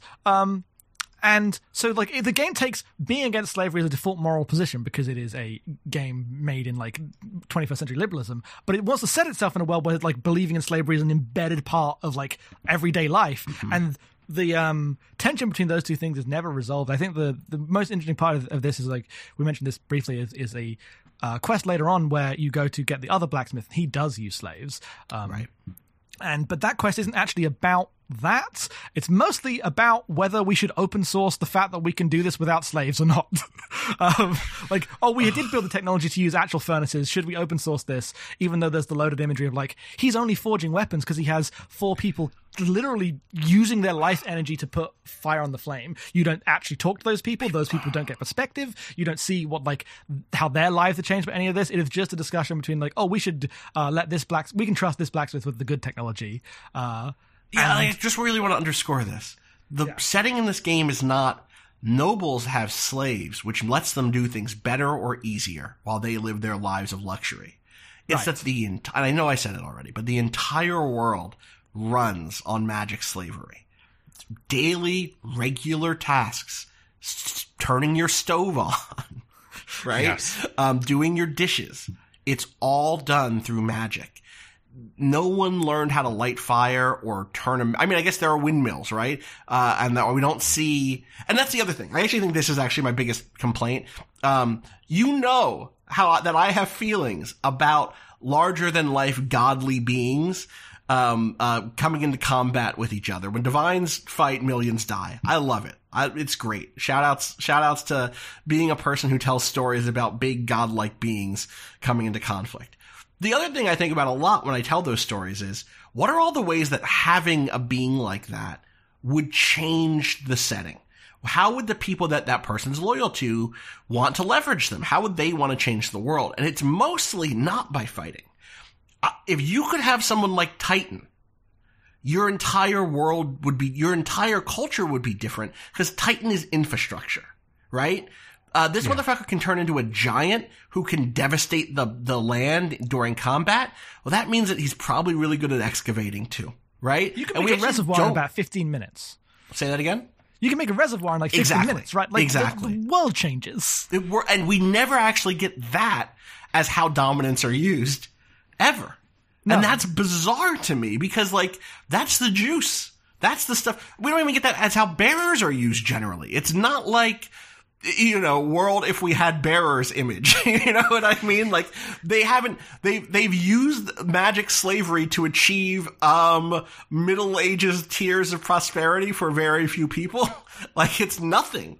And so like, it's a failure of imagination to not have Garuda be spinning your hills and hills of windmills for you. Right? Like, yes. At least give me that, because then I'm a little more bought in on the creativity of what you're doing and, like, how these cultures are shaped by the dominance that they have access to. Let Ramuh, the idea that, like, Sid has all this electricity power, like, it'd be sick if the Hideaway had electrical lighting because of that. You know what I mean? Or something. And I'm not saying, like, you should use the slave. This is not a moral thing I'm saying. I'm saying this is a world builder. You can leverage the big monsters you have when the monsters are literally people in ways that are not just they fight big sometimes. And they just don't do it at all. They don't do it at all. Yeah. It just doesn't even, like, enter the possibility space one way or the other. How'd you like playing the game? Let's talk about graphics. Let's talk about gameplay. So the thing with the game is you started this podcast saying we were both big Final Fantasy fans, which is true, but we would be really like the idea that we might hold on to what a Final Fantasy is supposed to be, which both of us are huge fans of Team Ninja's Final Fantasy Origin Stranger Paradise, which is a much better video game than this one to play. I still have a theory that, because like I was looking at the development timeline, 16 took a long fucking time. And I'm convinced that Nomura saw what they were making and was like, I can do that better. Because it's like, it's got the protagonist who's like fucked up and swearing all the time, a bunch of blood, and wants to like go against the world to make things right through violence. And it's like the action game Final Fantasy. It's doing like a lot of the same things. I just think a lot better, which is not always how I feel about Nomura's work. Right. But it did go this way with A Stranger Paradise. And so I'm not opposed, like, we all mostly like 7 Remake. I think I'm the most cool on it. This game made me much fonder of 7 Remake, I'll tell you what. Yeah. But I'm not opposed to Final Fantasy becoming an action RPG franchise or anything else, honestly. I would like it to be a good one, is the thing. And when I look at this game, it's not comparing it to prior Final Fantasies where I think it falls down. As a video game, specifically. All the story stuff would be the story critiques no matter what kind of game it was. It's that I look at its component parts. I look at like games like The Witcher 3, and I look at Devil May Cry 5, and I look at Dragon's Dogma, and Asher's Wrath. I'm like, every one of these games clears this easily, and you can play most of them in the time it takes to play 16. So long. Yeah, everything but The Witcher, you're in. Yeah. I haven't finished The Witcher. I thought about this a lot. Here's a note I have. Why am I not finishing Final Fantasy XII? Why am I not playing The Witcher? Why am I not playing Tactics Ogre? Why am I not playing Vagrant Story? Why am I not watching Game of Thrones? Why am I not reading Hollow, which is the book that I'm reading right now? Like, can I read the next note, which I think is important and gameplay related? Sure. Why can't I knock dudes off cliffs? That's true. That's the Dragon's Dogma. I was like playing this. Like my single favorite fight in the game is not the Titan or Bahamut fight. It's Clive as a human versus Garuda as a giant beast. Early on in the game, but the reason I like it, I'm like, what I want here is for Dragon's Dogma 2 to come out, because that'd be fucking great. Because Dragon's Dogma is a great fucking video game about a guy with a sword fighting giant mythical beasts. Yep. I saw someone trying to compare 16 to Berserk online at some point because of this part. And it's like, that's just not what the game is, unfortunately. Like, I get it that, like, some of these designs are reminiscent of some Miura monster designs here and there. But, like, that's not... Guts is doing a different thing, truly, than what Clive is doing. But yeah, I think that's the thing, right? Is that, like, those are the comparisons to make. Can you this is just like an Austin curiosity thing. Yep. You are both character action game people, right? Yeah. I like a character action game just fine. But I wouldn't put it in my top 10 genres probably, right? I don't know. I would too, but okay. You wouldn't, or you would? I'm not character action brained like Jackson is. Okay. Well, I would love to hear Jackson. I would love to hear you talk about what what is it that pulls you to character action in a really broad sense, which I don't mean in like, I'm not trying to critique your taste, right? Yeah. I really want to know, because I think that can help situate the conversation about what works and what doesn't work here. Because partly I don't know what I like about character action. I just know which character action games I like and which ones I don't like. And I haven't done the work of unfolding that a little bit. So I'm hoping that you doing that can enlighten me about my own taste a little bit. Specifically, I feel like I'm an action game sicko, not a character action game sicko, and that is a distinction that is kind of dumb. The genre lines are a bit weird, but I think it does illustrate a large divide in a lot of the reaction to 16's like action gameplay, in that some people really like it. They think it's so cool. I think like Final Fantasy's never done anything like this, whereas I think this is kind of laughably limited. I have one sword, I have one combo, I have no elements, I have no like thing. Like every battle is the same because they're all the same kind of like few moves. A couple of them area of effect things on the ground that I dodge, but fundamentally the health bar never changes, the will bar never changes, the way I stagger things never changes. The game is the same in every fight to me. Right. I guess for people listening who didn't play it or watch any gameplay, like it's a third-person action RPG. You're doing character action stuff like in Devil May Cry, in the sense that you have some moves that will do like a pop-up. The moves are literally, you have a base set of things that are core to who you are that are always slotted in, and you can upgrade those just a little bit. And that's like a charging dash or a precision dodge, like a perfect dodge that slows down time for a second, or a parry. And then you have three slots for your overall icons. So, and each of those has a base move. So you slot the icon into one of your 3 icon slots. And that base move is like, Phoenix will let you do a charge across the map. Garuda will pull someone towards you, or will pull someone down if they're half staggered, which I found very clutch. Ramu lets you do a sort of like paint the targets and release a sort of like mine that will stick to them. Titan has like a block and counter. Bahamut and Odin both have like super meters that charge up, and Bahamut does an AoE. They both do AoEs. They both charge up an AoE, different ways. Shiva has like a sidestep dodge thing that freezes.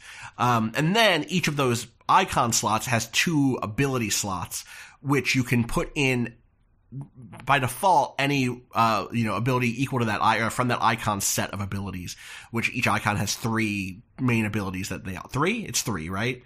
Abilities that you can slot in. So again, as an example, Phoenix which is the one you start with, has like a charge forward with your sword that is actually a really good cleaning up weak mobs ability, because you can kind of like skewer them on you don't actually skewer them, but like you pile them up on this dash that can move around in a goofy way. It has a like a big AoE, almost like limit break style short animation thing that heals you and does a bunch of damage around you. And it has like a wave, like blast, like a long range cross blade thing that can like intercept incoming ranged attacks and counter them. And so each of those has 3, and then eventually if you invest enough points, you can mix and match. So like by the end of the game, I was running Garuda, but I didn't have any Garuda abilities. I just wanted the core Garuda ability, the grab enemies from afar or stagger, double stagger someone. But I used those slots for a Bahamut ability and a lightning ability or something, I think. Yeah. So my 2 things here are, one, as Jackson said, you're just a sword guy. When you turn to Garuda, even though when you fight Garuda has claws, you don't get like gauntlets where you're a claw guy now. Yeah. Right. Which I think is a fundamental difference between this and most other character action games, where, like, I'll use Bayonetta as an example. Yeah. When you fight the big claw boss in Bayonetta, you get the fucking claws, and when you equip those claws, you get claws, and you stop being a gun user and you become a claw user. And you can switch between those? That's how... Yeah, and I'm not literally every person. icon has weapons associated with them that is not big sword. So the groundwork's here. The other thing is you get a magic blast you can do in between combos. Yes. It's, I think, a default... What's it default set to? I moved it to L1. It's on triangle by default. Default set to triangle, yeah. Square, square. Triangle is a common use. Those buttons have been hit a lot in the last 60 hours or whatever. Yeah, I set it to L1. Yes, because like Jackson's recommendation. The actual intended use is to like hold down triangle while also doing combos on square. And then you let go and charge that up. Makes sense. That is literally, your fingers can't do that properly. Yeah, like that's hard. I could, but like, what's on L1 L1 by default? Switching icons. Oh, sure. Yeah, which was my triangle. That makes sense. Anyway, every time you get an icon, it's like, oh, and your magic blast turns to like Shiva's ice magic. There's no elemental weaknesses. There's no elemental weaknesses in this game. What are you doing? So you were a fire guy specifically. Like Clive's a fire guy. You get Phoenix. You get Ifrit at the beginning. Like the first 10 hours of the game, all you have is fire. The first time you fight a bomb, I was like, oh, well, I can't use my magic on this. I can't power up my sword because I'll heal the bomb. Because then bombs are big monsters that look like genuinely just big bombs that are fire guys. They're classic Final Fantasy monsters. If you don't know, I feel like everyone probably knows. But just in case. And the thing with Final Fantasy and most JRPGs is if you hit an enemy with the obvious magic that they are aspected towards, they will absorb it. It'll heal them. So I'm like, oh, the fun of this is going to be that I can't use any of my normal attacks and I have to wait until I get ice magic 30 hours in because you actually get ice magic really late. No, all your magic is, there's no elemental weaknesses. I think there are elemental weaknesses under the hood, but you're never punished for using the wrong one. Yeah. I do think that some enemies have elemental weaknesses that do slightly more damage. I feel like I've noticed that in the gameplay. I did not double check this. I'm looking. I don't think that but at no point does an enemy start absorbing your magic. No. Which is right, like the default thing I would do. Yeah. If it's there, it's like very small, like 5% numbers that aren't really being surfaced. And so this is the like philosophical character action difference thing, and that the people who really, really like this game enjoy that everything is viable at all times. All combinations of all moves can always be done, and you can experiment and push it forward. This is the and this is what I meant by like I will say, for the record, interrupting you before you continue, right. I think that would be interesting if there was more build variety, and I just don't think it's there. Yes. But this is the difference between character action and action. These are nebulous genres that are kind of the same thing. But when people are talking about character action games, they often mean games with an expressive moveset, right? Like games where like your action isn't just efficiently efficiently doing the damage that you need, because it is about like, oh, if I do this thing, I can combo into this thing, and then I can combo into this thing. And so all of the like people who really like this game are finding a lot of joy in the either the training mode or just like, how much can I get that meter up in a stagger state thing? Like I did a 2 million stagger damage because I got this combo that combo into this and finding these exploits. And that's kind of the like enjoyment that is present in the system. That's the thing that people are latching onto, which I don't give a shit about. So it was very little. I think, generally, in my way I play action games, prefer for the complexity and the interest to come from the enemy and boss design. Like, I really like Dark Souls. I like playing Dark Souls with a sword, right? And that's not... The sword swings one fucking way. Elden Ring, you can do some guard counters. There's some stuff there. But the complexity... And you might find a sword that has like a thrust that you really like more than the broadsword that has a big sweep. And that's what you like. So there is still that choice making, but you're making it at the equipment level, not at the moment to moment as much. And like the moveset in Elden Ring, let's say, is massively reduced compared to 16. The amount of options you have compared to 16 is like exponentially tinier. But every boss fight is radically different because the moves define the pace of the fight. And here I thought like most of the bosses and enemies just kind of felt very similar. They did similar attacks at similar intervals that I would dodge and then I would do a combo. I just didn't feel like the enemy design pushed me into doing anything interesting ever, which is the thing I consider to be most important. Did you? I'm like fully in agreement with you. I basically had I messaged y'all like 20 hours in when I got Bahamut, maybe, when I was like, I can't fucking believe I've unlocked multiple additional Titans, and maybe it was not Titans, Icons. Titan was the other one. That like, this isn't... my shit is better. The shit I've been doing for 20 hours is so much more efficient at clearing this, and nothing is. That's how I felt when I unlocked Odin. I didn't like Odin at all. Oh, Odin is fucking open. So by the end, I had a set that was right. That like I did find a build. It was still basically the same thing, right? I sent y'all that video, right? Fundamentally, the whole game for me was get people staggered ASAP, and then that's a damage phase. Use lightning. Whatever the lightning thing is that stands still, to double the amount of hits in a high hitting combo, to get the multiplier up to 1.5, and then dump the biggest damage you can do on top of it, right? And so for a while that was Will of the Wikes plus the lightning orb thing, and then eventually that was both of those plus eventually it was both of those plus the big lightning single target damage thing, and that was Giga Flare went in for that, and then eventually Odin's big charge of the 5 bars thing went in for that. Yeah. But that was every enemy in the game. There was no differentiation between me fighting Ultima and me fighting a little wyvern on the plains, somewhere. It's the same thing where we talked about the 14 rotations. I just feel like I'm hitting my rotation every enemy.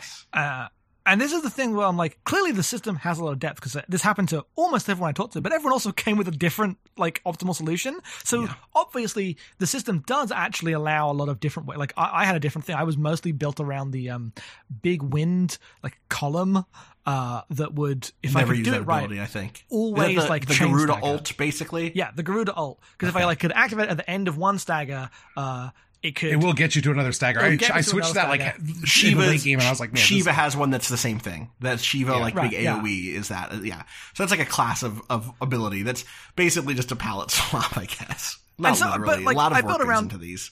Yeah, but I built around it, and it worked for me, and it carried me through a lot of the game. And both you two had completely different builds that also felt that way. But because there's no pressure being put back from the enemy design, I had no incentive to change things up. I don't think changing things up so I'm not hitting the same buttons in the same order is enough. I want to need some game design there, please. Yeah. Rather famously, I joke that Jackson's never actually played Bayonetta 2 because when Jackson played Bayonetta 2, they stuck to the starter guns. And I was like, if you're not switching to a new weapon and using it for at least one level every time you unlock it, what are you doing playing the video game in the first place? Because to me, that's a failure of the fucking game. Yeah. I want to be pushed into doing different things because of the different situations require different approaches. I think Bayonetta 2 is a great game for the record, but I do think this is also an ideological difference between what me and Jackson like out of the thing. We came to the same result in this game and feeling like there's just not enough there. God, it's erased from the internet at this point because the site that I worked for at the time does not fucking exist anymore. It was called like Gametopius or something. This is this era of like late 2000s, early 2010. This was 2008. I mean, when did Red Faction Guerrilla come out?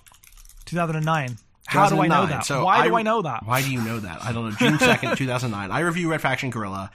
And I am like the only person on the internet who doesn't like it. That's not true, right? Obviously, but I feel like everyone's telling me stories about how they like had these sick moments of like improvisation and da-da-da-da-da-da. And Red Faction Guerrilla has this gun, that is like, have either of you played that game? Yes. Okay. Yes. There's a gun that you get a third of the way, halfway through, that is like an erase the thing that you're pointing at gun. Yes. It's like a laser gun that just disintegrates whatever it hits. And that plus a sort of like AoE pushback ability thing that I had made the entire game the most boring shit I'd ever played. I found the thing that worked. I applied it. Horizon Zero Dawn was the same thing. I had a little rotation that worked on every creature in that game. And at that moment, like, I want to be pushed harder. I'm not going to waste time, especially when I'm doing some review, right? Fucking around with stuff that doesn't work as well, unless, the other abilities are so aesthetically pleasing to use that I'm happy to be less efficient in order to get the joy of using them. They're not in this case or the cases I just mentioned. To me, they were not aesthetically pleasing enough for me not to be optimal. That, I say this a lot, right? But like, you have the first tier of complaint that you make about something, and then that is often, suggests a deeper discontent with the thing, right? If I'm complaining about the dialogue in an action movie, that means that the action in the action movie wasn't good enough for me to shut up about the dialogue or not care about the dialogue, right? And this is similar for me here, which is like the fact that we're complaining about about like, oh, we all had different builds, but we didn't actually feel like we had any like pressure to play it as different things means that like using those builds just were not fun enough, the same thing that ironically the same thing in Red Faction Guerrilla happened to me here, which is there is one thing that worked gameplay wise for me. In Red Faction Guerrilla there were these trials where it'd be like, all right, you have 10 timed mines, destroy this building, good luck. And here there are those towards the end of the game, you start finding the pillars that let you go in and like do a combat trial where they give you a set of abilities and it's limited to one icon. And it's like, all right, figure out how to use this and get through these waves of enemies that are kind of hard. You don't have healing items. You have to use only the base ability and the 2 additional abilities they give you. There's no swapping between icons. There's no, you can't do anything else special. Go. And I really enjoyed playing the ones of those that I found because they pushed me to understand the combat in different ways. And the regular game just never does that. My thing with this is, that's all well and good, but they got the Devil May Cry guy to make the combat in this game. Devil May Cry 5 is regularly under $20 and is a better game in every single way. The story's better. The gameplay is better. Times. It's shorter. Yes, you can play it 5 times. I mean, that's the other thing is this is why I'm not a character action person, is I know that a lot of things that character action people get out of a game is replaying it, and it's just not how my brain works. And so when I get a character action RPG that's 40 or 50 hours, when I play Nier, right? The combat in Nier is not, I don't think, deeper than this, but all of the other stuff going on in Nier is so much more interesting, and I'm invested so much more in it. And visually, it's not as, spectacle driven or as, detailed, musically it's just better. But the fact that I care more about all that other stuff means that any complaints I have about the combat sink into the ground. And I end up I'd go play Nier for 20 more hours right now if you told me there was a gardening expansion where I had to go garden more. I would do it. And this is just, it doesn't hang in that space, but that's what the dream is for me about these character action RPGs is, I'll get the joy that a character, someone who's way into DMC is going to play DMC 5 times. I'm not going to be that person, but I'll play something that's the length of DMC 5 for 5 times if you keep drip feeding me story I'm interested in. And fucking Nier does it with the same story 3 times and it gets me. Yes. So anyway, also there's no level design in this game. Yes, there's no level design. The thing for me is in this game is not that I think the combat is mid, because I do, but I like every time I had a hunt, I was like, I'm doing something. Yes, the combat is, to be clear, the thing I enjoyed the most in this game. Yeah, the thing is the rest of the game is running through extremely linear areas or big areas with nothing in them, no secrets, no all the treasures are just randomly generated and will just refill over time or whatever. There's no purpose to exploration. Well, there are a handful. 300,000. Go ahead. Can I finish? Can I finish before both of you start yelling? Clive can't run in half the zones of the video game. And when he does run, it takes him 5 seconds to build up to speed. The jump is terrible. And then when you're in home base, which is most of the place, it is an enormous hub world where you have to watch his very canned run animation go from quest giver to quest giver as they turn to you, say the thing they need you to get. The thing goes dur dur dur dur dur dur, and you wait 5 seconds for the thing to disappear because I don't want to track the fucking quest. It's fine every time for 75 times because there's 75 quests in the goddamn video game. Yeah. It's a fucking disaster. I'm not going to beat around the bush. I think this stuff is so bad. I've seen people complaining this is just like 14, and I believe some of it. I know that Austin, you had a very bad time. It sure fucking is, Jackson. Let me tell you, bud. I like this more than 14 because I'm done it. It's behind me. It didn't take me however many hundreds of hours. This made me want to go back to 14. That's the sick part. Oh my god, have fun. Because at least there I can dress up a character. Right. I believe people. I believe I have 3. I said 250 before. I have 325 hours in Final Fantasy. Yeah, I'm at the end of A Realm Reborn. I have a lot of Final Fantasy 14. You have the stuff that I like coming up, and it is stuff that is this stuff coming up.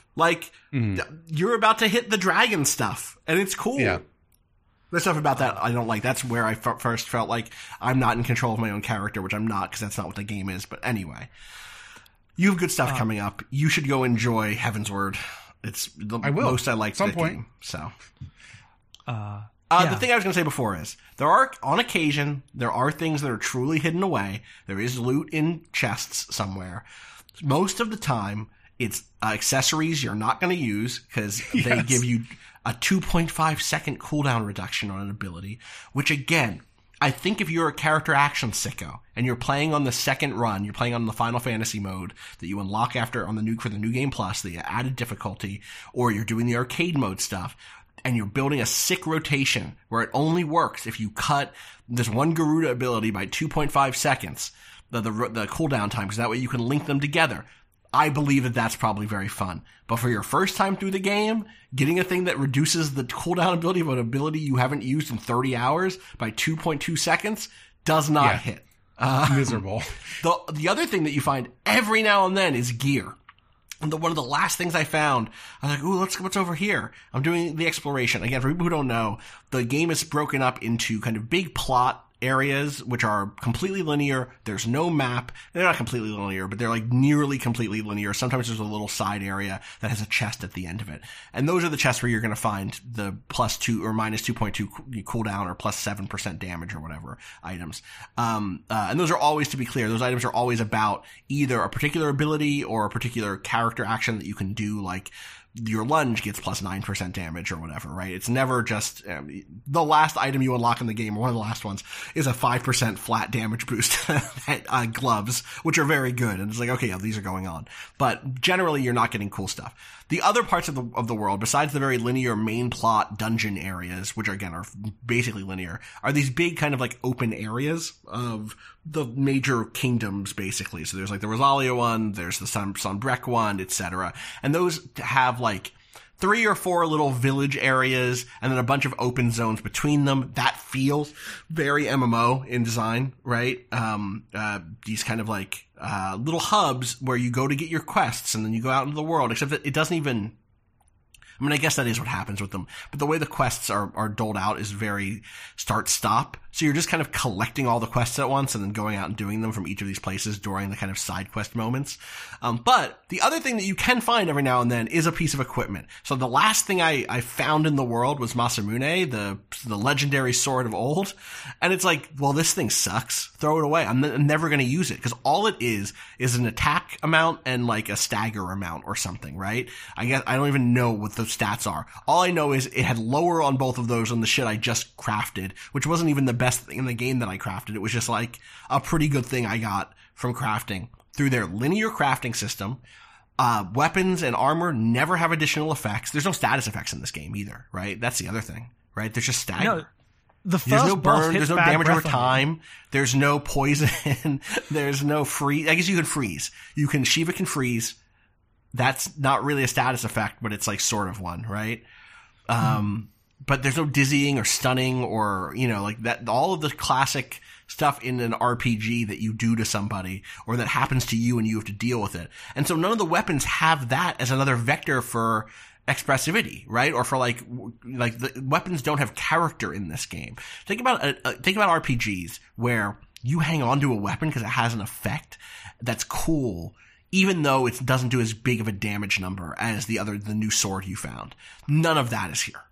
And I think that's a huge failing too. And the fact is, that means I'm never excited when I explore because I'm never going to find anything that adds to the sense that I have more tools in my tool belt. And I'm probably not going to find an interesting story thing either. In fact, I might go explore a place, kill all the enemies in it, and then 7 hours later get a quest to go back to that place to find a journal that didn't exist there when I was first there, so I can go complete a quest about how someone's a sad orphan. Yeah, the world is so perfunctory. It's beautiful. I do genuinely think it's beautiful. So, nice work to the artists. I think some of it's beautiful. I think, the artists are always, doing great work, but I think it's only occasionally, pointed at aesthetic goals that I find really interesting. I think the 2/3 of the game are just, okay, make the most high-res, grey medieval town you've ever made in your life. I'm like, why? I've already seen them. Can we make 14 of them. Yeah, right. Okay, now we'll have one with a big castle outside. Now have one in a field. And you finally get to the desert and there's an oasis and salt mines there. And I'm like, well, now we're cooking. The area with the hot springs is my favorite area. Yeah, that place looks sick. Well, and that speaks to one of my biggest complaints about that part of the world design is I think about the area where Martha's town is and the other little town, the place where the slaves go eventually. And there's another village there. Maybe that's near the winery. I don't quite remember. Make all those one place. And it's suddenly, I think it has a little more character. Make those all a town, and there's the corner of it where Martha's stuff is. And there's the corner of it where the madam is or whatever. I think those are 2 different maps. But you get what I'm saying, right? That that whole map has 4 little villages on it. I don't care about And you're only going to one quest giver in the village, basically, ever. Right. And I think that there's something really lost. You don't get that cool, not every game is trying to be Dragon Quest, right? But I rolled into a new town and there's a bunch of stuff in this town and there's 3 different tiers to this town and there's an NPC I'm going to deal with in each of the little districts. That doesn't happen here, and instead you get Grey Medieval Village for 70% of the game, Hot Springs Town is cool though. Good look. Also though, it's just down the road from where you and Titan devastate the world for an hour, and none of that actually, it doesn't seem like you were next door, but you definitely were. This game has extreme, the open world for, Rosaria and Sanbreque are just called Sanbreque. You're there. That it is meant to be representative of an entire empire and kingdom. But I walked that. I saw how many paces it was from one town to the capital, and it's about 400. Right. And right.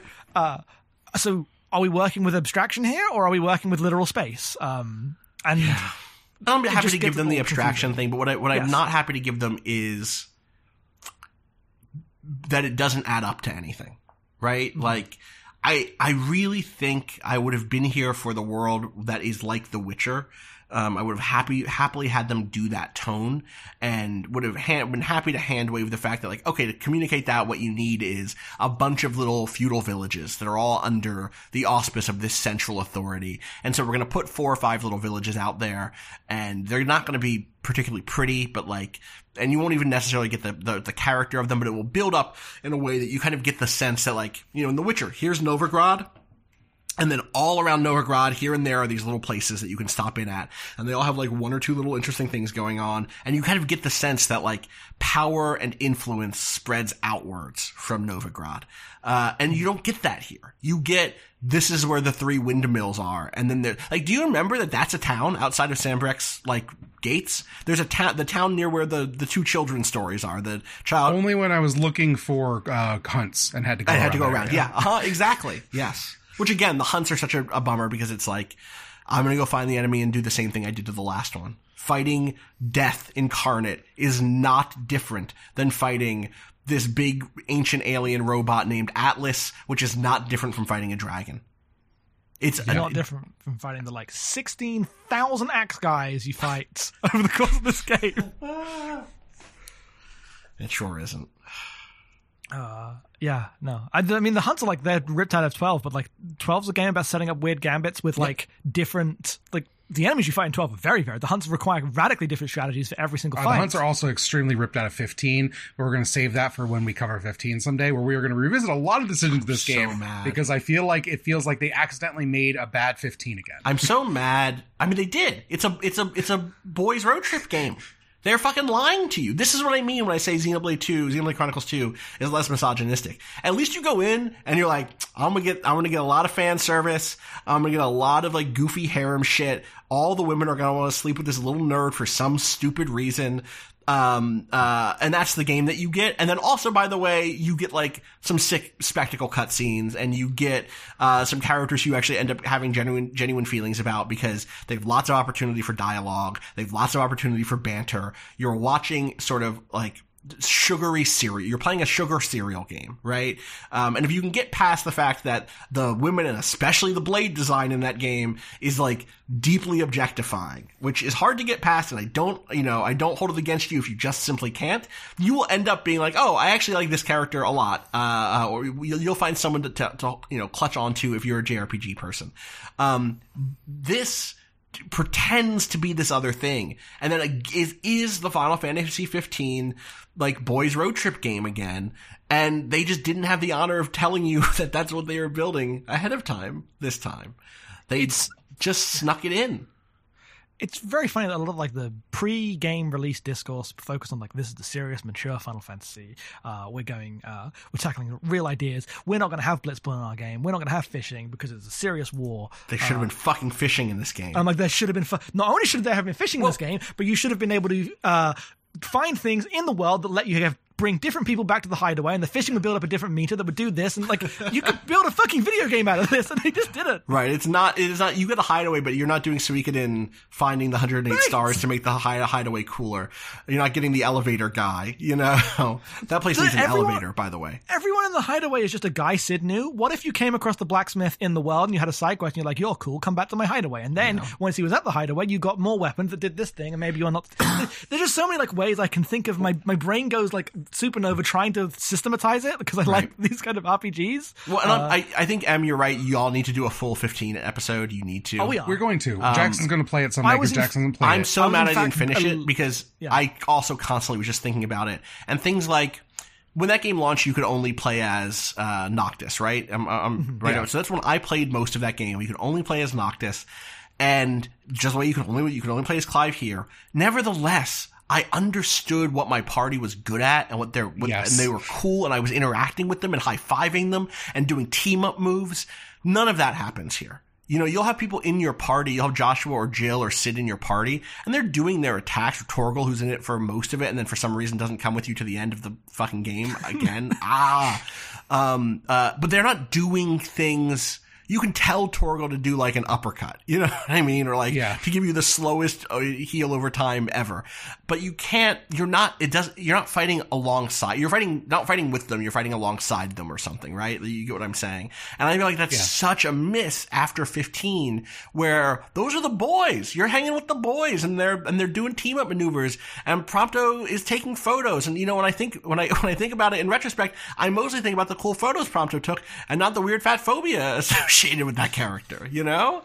This made me really mad at myself for not finishing 15 when I first played it. So, yeah. Well, I feel like we're like wrapping up the main discussion, but to briefly circle back around, like, all the way back to the Ultimate stuff is, this is the thing I remember from JRPGs. I don't actually care about who kills God.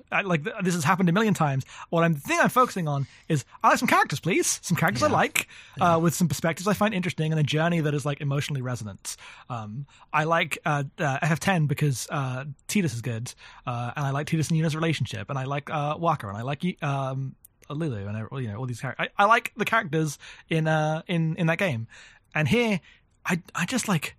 I don't really invest in, like, I like Gav. Gav's okay. Gav's kind of a fun guy. I like Gav is a character I like. I like Dion also. I like Dion. I like Gav. I like the uncle. The uncle is great. What's his name? You know who I'm talking about? Byron. Yeah, Byron. I really love, there's two things of Byron I love. I love the initial thing where Clive, in one of the only scenes where it feels like he has a real personality, has to do, he's trying to convince his uncle that he's really Clive and not someone pulling a cruel trick on him. And so he like plays pretend with him like he used to. He like goes through the sort of like, it's like as if you're playing King Arthur in the Knights of the Round Table with your uncle, you know? And that scene is incredibly cute. And then towards the very end, when he's like, they used to call me the Executor, and he has his sword out, or he has his axe out. He's like, maybe it was the axe they called the Executor. I don't remember. But he's like, I'm gonna fucking fight through these ash zombies. He's great. There are a lot of side characters who I'm here with, you know? Yeah. It's not like a total wasteland or anything, but I'm like comparing it to like classic guys in the Final Fantasy pantheon, Cloud. And there's moments of missing what could be classic moments, or to help Clive become one. You know, there's this big fight towards the end between you and Barnabas, who is the dominant of Odin. And I think they're going for something with it. It's not the big spectacle fight that the Titan or Bahamut ones are. It sort of feels like they maybe wanted that, but then backed off because of time or budget or something, but who knows? I don't know. I'm not going to say that. Instead, you get this thing that's mostly a one-on-one sword duel on a big tower that's falling apart. And every once in a while, Clive or Barnabas turn into their icon forms for like a quick beat, but mostly it's a sword fight. And you know, I love a duel. This is, you know, I'm the guy who's like, Dark Souls 2 is the best one because it has the most one-on-one duels with guys. This is the thing. That's why I like, Sekiro so much in the FromSoft games, right? It's like, it's lots of just, I'm dueling a dude. And so I should like that. But there's a decision that I think like stands in for a lot of problems with this game. It's like emblematic of it. A lot of the icons, or a lot of the dominants turn into a sort of like primed or half primed version is what it's called, where they take on like their superhero. They do their henshin transformation, but they haven't gone full kaiju mode yet, right? And for Barnabas, it puts a helmet on his head and it hides his face. And it's like, you have these two super serious, rivalrous, dark-haired anime boys fighting in the rain on a tower, and you covered one of their faces? They can't make eye contact anymore? You can't see the fear or the anger in one of their eyes or on their faces? You fucked up. Like that's the genre. This implies that Barnabas is emoting, which he's not. But he could be and he should be, and they're making it so that he doesn't have to. Because they're trying to do Dante versus Virgil in this fight. Like, exactly, 100%. Yeah. And so it's like, you need the facial animation for that. And it's like they covered his face so they wouldn't have to write him having emotions. You know? I think like that is, and it's the same thing. Like, you keep Jill off screen so you don't have to ask what she actually thinks about anything. Yeah. It's avoidance of what the strength of the genre is supposed to be over and over again for 60 hours or 50 hours or 30 hours if you're quick. Yeah. Yes. All right. Is that it? Anything else? We got a bunch of questions. I think we've complained about this game for The music should be better.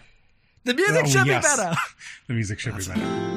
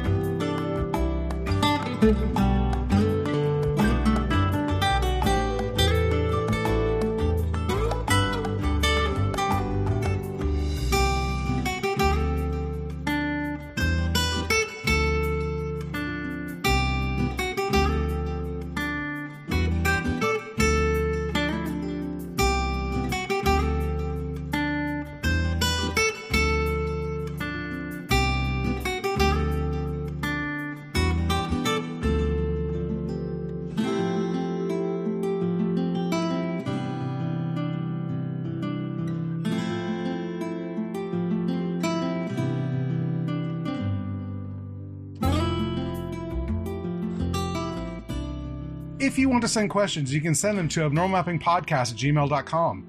If you're listening to this on the day it drops, there might be another Abnormal Mapping that is recording tomorrow. We'll talk about that at the end of this episode. But for now, we're going to get through the questions we got here. We got too many questions. We got like 34 questions, so I combined a bunch of them. I truncated them. If your question didn't make it in, some of them we clearly just covered in the course of talking about the episode. Anyway, from Brad. It says, there's much discourse about Game of Thrones influenced Final Fantasy XVI. Has this unfairly overshadowed how much it's influenced by Prometheus? Yes. Yes. I don't. Is it actually? Primogenesis is truly the. Every time he goes, I am the one who created life. Primogenesis. And I'm like, this is just the alien from Prometheus. I believe you. This is not the thing. I just want to underscore is that this is just Chariots of the Gods and everything that's based on that. Yes, that's true. It's just Reapers again. It's just Stargate again. It's just this is a stock story that 1,000 games have used already. So, but you're right. Ultimate does have Prometheus vibes. I do think that actual one thematic little turn they make in that is directly stolen from Prometheus, which is the thing about Ultima. The thing Clive tries to epically own him with is that Ultima is also an agent of forces and circumstance acting on nature, which is the thing with that's the answer that they get from the gods in Prometheus is that there is no answer. They're just people making things, which is that is directly taken from Prometheus to me. From Brendan, if you could be any PS2 game, what would you be? That's a good question. I'd be Katamari. Oh, that's a good one. I don't fucking know. This is too big. PS2 game? Yeah, if you could be any PS2 game, asking which blade of grass I could be. Which blade of grass would you be? The cool one that makes me feel good about being alive. Final Fantasy X-2. I can't answer this question this quickly. I have to sit with this for a week. This is why I gave everyone the questions 2 days ago and was like, don't do the thing where you show up to the podcast and have I looked at it this morning, and I got to tell you, I read PS1 game. Okay, if you could be any PS1 game, what would it be? I didn't have an answer for that either. I sympathize. Em always tells me off because I'm always like this with questions. I'm like, I don't fucking know. That's an abstract question. And Em's like, answer it. Fuck. Yeah. It's impossible. It's impossible. All right. Final Fantasy X. No, that's the PS1 game. Fuck. It's fine. From Hilver, what's the funniest thing Square has done? Also, what is the funniest bit from an actual Square game? I.e., everyone's going to pick the funniest thing Square ever did was cancel Final Fantasy 15 a year after it was out. That's true. It's the objective answer. There is, I guess you could argue the spirits within stuff, but they held a live stream to announce they were canceling Final Fantasy 15, and I'm laughing about it. That's very funny. Day. I think my favorite thing in a Square game, fun, comedy wise, Is specifically the bit where Laguna goes to climb down the cliff and just fucking eats it and like careens down the cliff and supposedly goes into a coma for like several months because of his injuries. But I love that guy. What an idiot. Oh, you meant like actual funny. Yeah. Funny's bit from an actual Square game. Yes, but I took that as like the bit where the last two Kingdom Hearts games have ended in the reveal that first you are Xehanort and then the twist that you were never Xehanort in a row. Oh, you can pick that. You can pick that too. That was what I prepared for this. But, that counts. Yeah. Bought a bunch of Western developer and ruined a bunch of shit. I didn't understand how to use them. Destroyed multiple franchises. How's that? Is that good? Yeah, you can pick that. From Eric, what if there was a JRPG about the Arbiter? From Halo? The fucking greatest game ever made. Yeah, from Halo. Yeah. God, can you imagine? Like, you remember that era of like Lord of the Rings JRPGs? Oh, the Third Age? The Third Age. Yes. But Halo would have happened. It would be my favorite game. The question goes on to ask who would the other party members be, but I don't think you need anything. I think you could just be Arbiter and sometimes Master Chiefs there. I think you could get single player RPG. You wouldn't have like Master Chief, like some grunt mage, a non-Cortana AI. So did you say it's some grunt mage? Yeah, grunt mage. Are there mages in Halo? No, but you can have like, he's got a science thing. I don't know. He's got a science you can make it work. Science mage, yeah. Some way that like a grunt could be like a frontline fighter. Yeah. That's fair. My one thing is I actually think if I was going to make this, I would make it have as few humans as possible. Yeah, you want one of every alien type from the Covenant, right? You have like a grunt, you have a pair of grunts who work as a single unit. And you have a brute who you have like a rivalrous relationship with because of all that shit. Right. And you have what are the other aliens? You have Jackal, who's like your sniper. Maybe your Jackals. I'm leaving that one on the bench. I'm not using the Jackal. I fucking hate those guys. The flying guys that everyone hates. Yeah. Oh, can we get a little potato guy from ODST? I want a little potato guy. Potato guys? Yeah, absolutely. Love to rotate the ideas of Halo in my mind and then remember what Halo actually is. Oh. From Aiden, in a recent interview, Live Alive producer Takashi Tokita said the following: if the Steam PlayStation Edition of the game could sell 1 million copies, then I'd be very confident in proposing a Live Alive 2 to the company. So I need all of you guys to help with that. Lol. Anyway, I bet that'll sell. Will that sell 1 million? It's on Steam. I don't know. It probably did. Yeah, but everyone always says this, and it never once has led to a new game being made. So that's not true. They did make another World Ends With You. Oh yeah, rip. Sorry, I just checked Live Alive on Steam. Yeah. It has 207 reviews. Yeah. That's brutal. It's nothing. Anyway, the question actually is, what would a Live Alive sequel made today look like? Which new time periods would you like to explore? Is this even a good idea? They'd give it to the Octopath team. Well, yeah. I mean, the thing is, you hire Takeda to come back. Right. I mean, he's around. He'll work for you. They already have the team that just made the remake. That they exist. Yes, they're already there. Yes. Right. So my main thing with this is part of the joy of Live Alive is that it's pulling from all these genres, not just like thematically, but structurally. It is different every time. This is the thing that Octopath Traveler 2 doesn't do that I wish it did. And the imagination space of like RPG Maker games and what the framework of an RPG like looks like versus what you do is just so much wider than it was in the early 90s. And I would like to see them go further into that. I would like a chapter that is just like a survival horror game, like Sweet Home or something. I would like a chapter that is just exploratory. I would like a chapter that's like a gardening simulator, right? There's all these things that exist in RPG Maker and should be brought forward. Yeah. I don't really care about the period so much. I do think that like the structure of what you're doing in a game should be much more adventurous than like Octopath is. I like this. Yeah, I mean, good.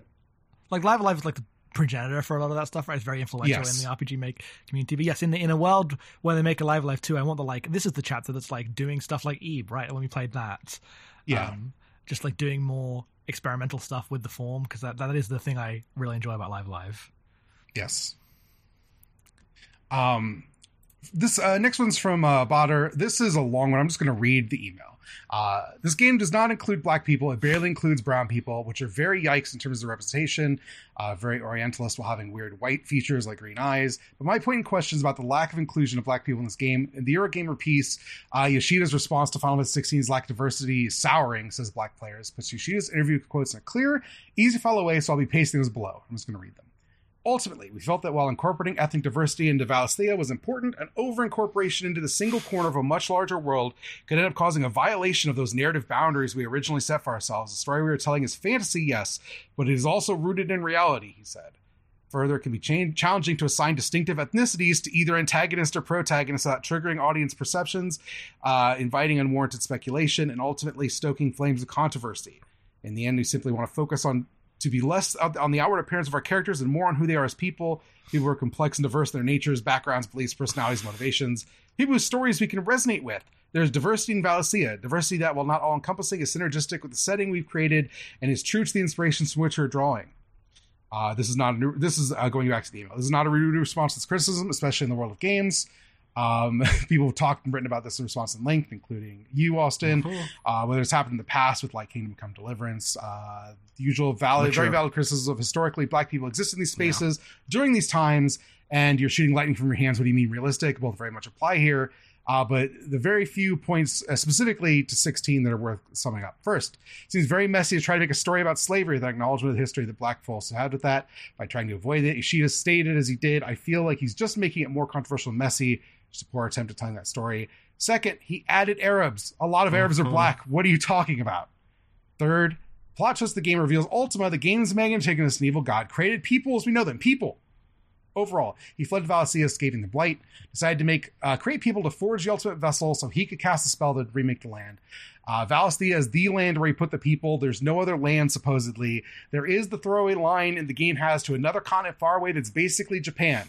And seems like I'm editorializing here. It's used once to show, they make katanas in another place. Here's like the katana stuff. Well, and also, there's one time where a lady fails to buy some slaves she wanted to free, and she goes, they went to this other land where I've heard people take care of their slaves, in a very like we sent the dog upstate New York kind of way. That's literally how the quest line resolves. It's really fucked up. So for the purpose of the plot, Valisthea is the only land with people on it. Those people created by Ultima. This plot point destroys any arguments Tisha made about not including black folks in the game. Ultima's a weird god guy. He doesn't know what people are. Why did he only make white folks and racist approximations of brown folks? Also, in the interviews, one of Ishida's defenses, they're only focusing on a small part of the world, and that there's a much larger world outside Valisthea, implying that those people might exist outside the camera, but where is it when Ultima made everybody? Yeah, Mythos just didn't happen to coalesce over there. Don't worry about it. It's bad. The part where halfway into the game you go to the desert town where half the people are brown, and half the people are not, and it's not about but it's all really nebulous. Other than they really like Assassin's Creed, seems to be like the whole thing of that town is weird. Yeah. I will say that, I don't know how many of y'all saw this, but Black Gaming Twitter's response when this game came out was like, well, damn, I'm glad they didn't put black people in this because they would have fucked that up. Yeah. I think that they were, I don't like to attribute motivation. I do think they would have fucked that up. And I don't know that they realized that. But I would believe that there are people on that team being like, we're telling a story about slaves. If we put black people into this, people are going to take that more seriously and hold us to a higher standard of getting it right. And they're probably right that's probably correct, whether or not someone said it internally at Square, that if there were black people in this game, there would have been more than just one review or two reviews that talked about the slavery when this game came out. Yes. Right?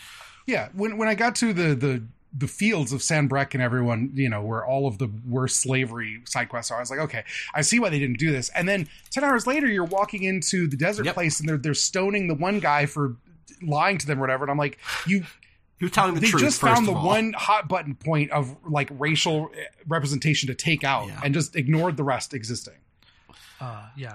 God, I just want you to know that I did a search because I believe Gita wrote about this in their Polygon review of the game. Yes. I searched Polygon Final Fantasy XVI. Top hit is a Reddit post Polygon preview. Final Fantasy XVI is a slick modern epic. Second thing on Reddit or on Google that came up, Final Fantasy XVI buying guide, Polygon. Third thing that came up, you can now pre-order the $600 PS5 bundle. The review is just not on the first set of things. Great. Eventually, here it is. It's a sub 1 later on. Miserable. Anyway. That makes sense. Because, we didn't really talk about it on the podcast, but, the social media atmosphere about this game has been, frankly, noxious. just disastrous all around. Yeah, I mean, we could have an entire side podcast about the state of criticism and the state of readership right now. It's disastrous. It's dire. I'm not saying that there were not things that burned some of the goodwill towards sites like Kotaku. There certainly were. But things like the response to that article about Jill are just like so damning about where the readership is at. I felt this coming years ago. If you go back and listen to the last Waypoint Radio that I was on, or like the final one, I literally said like the sea change is hitting. People are not giving criticism good faith anymore. It's been from liberals. It has been back to brunch, like truly and really. They are done thinking about identity and social issues in video games. And from the right, it's ever growing.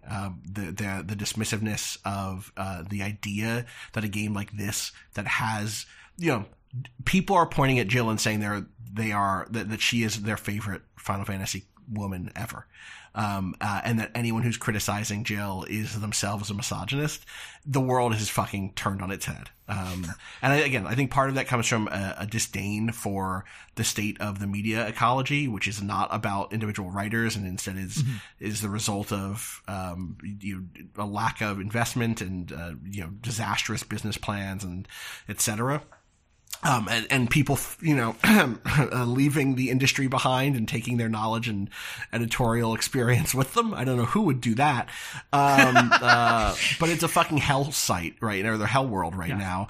And the fact that you could write what is a fairly, uncontroversial take.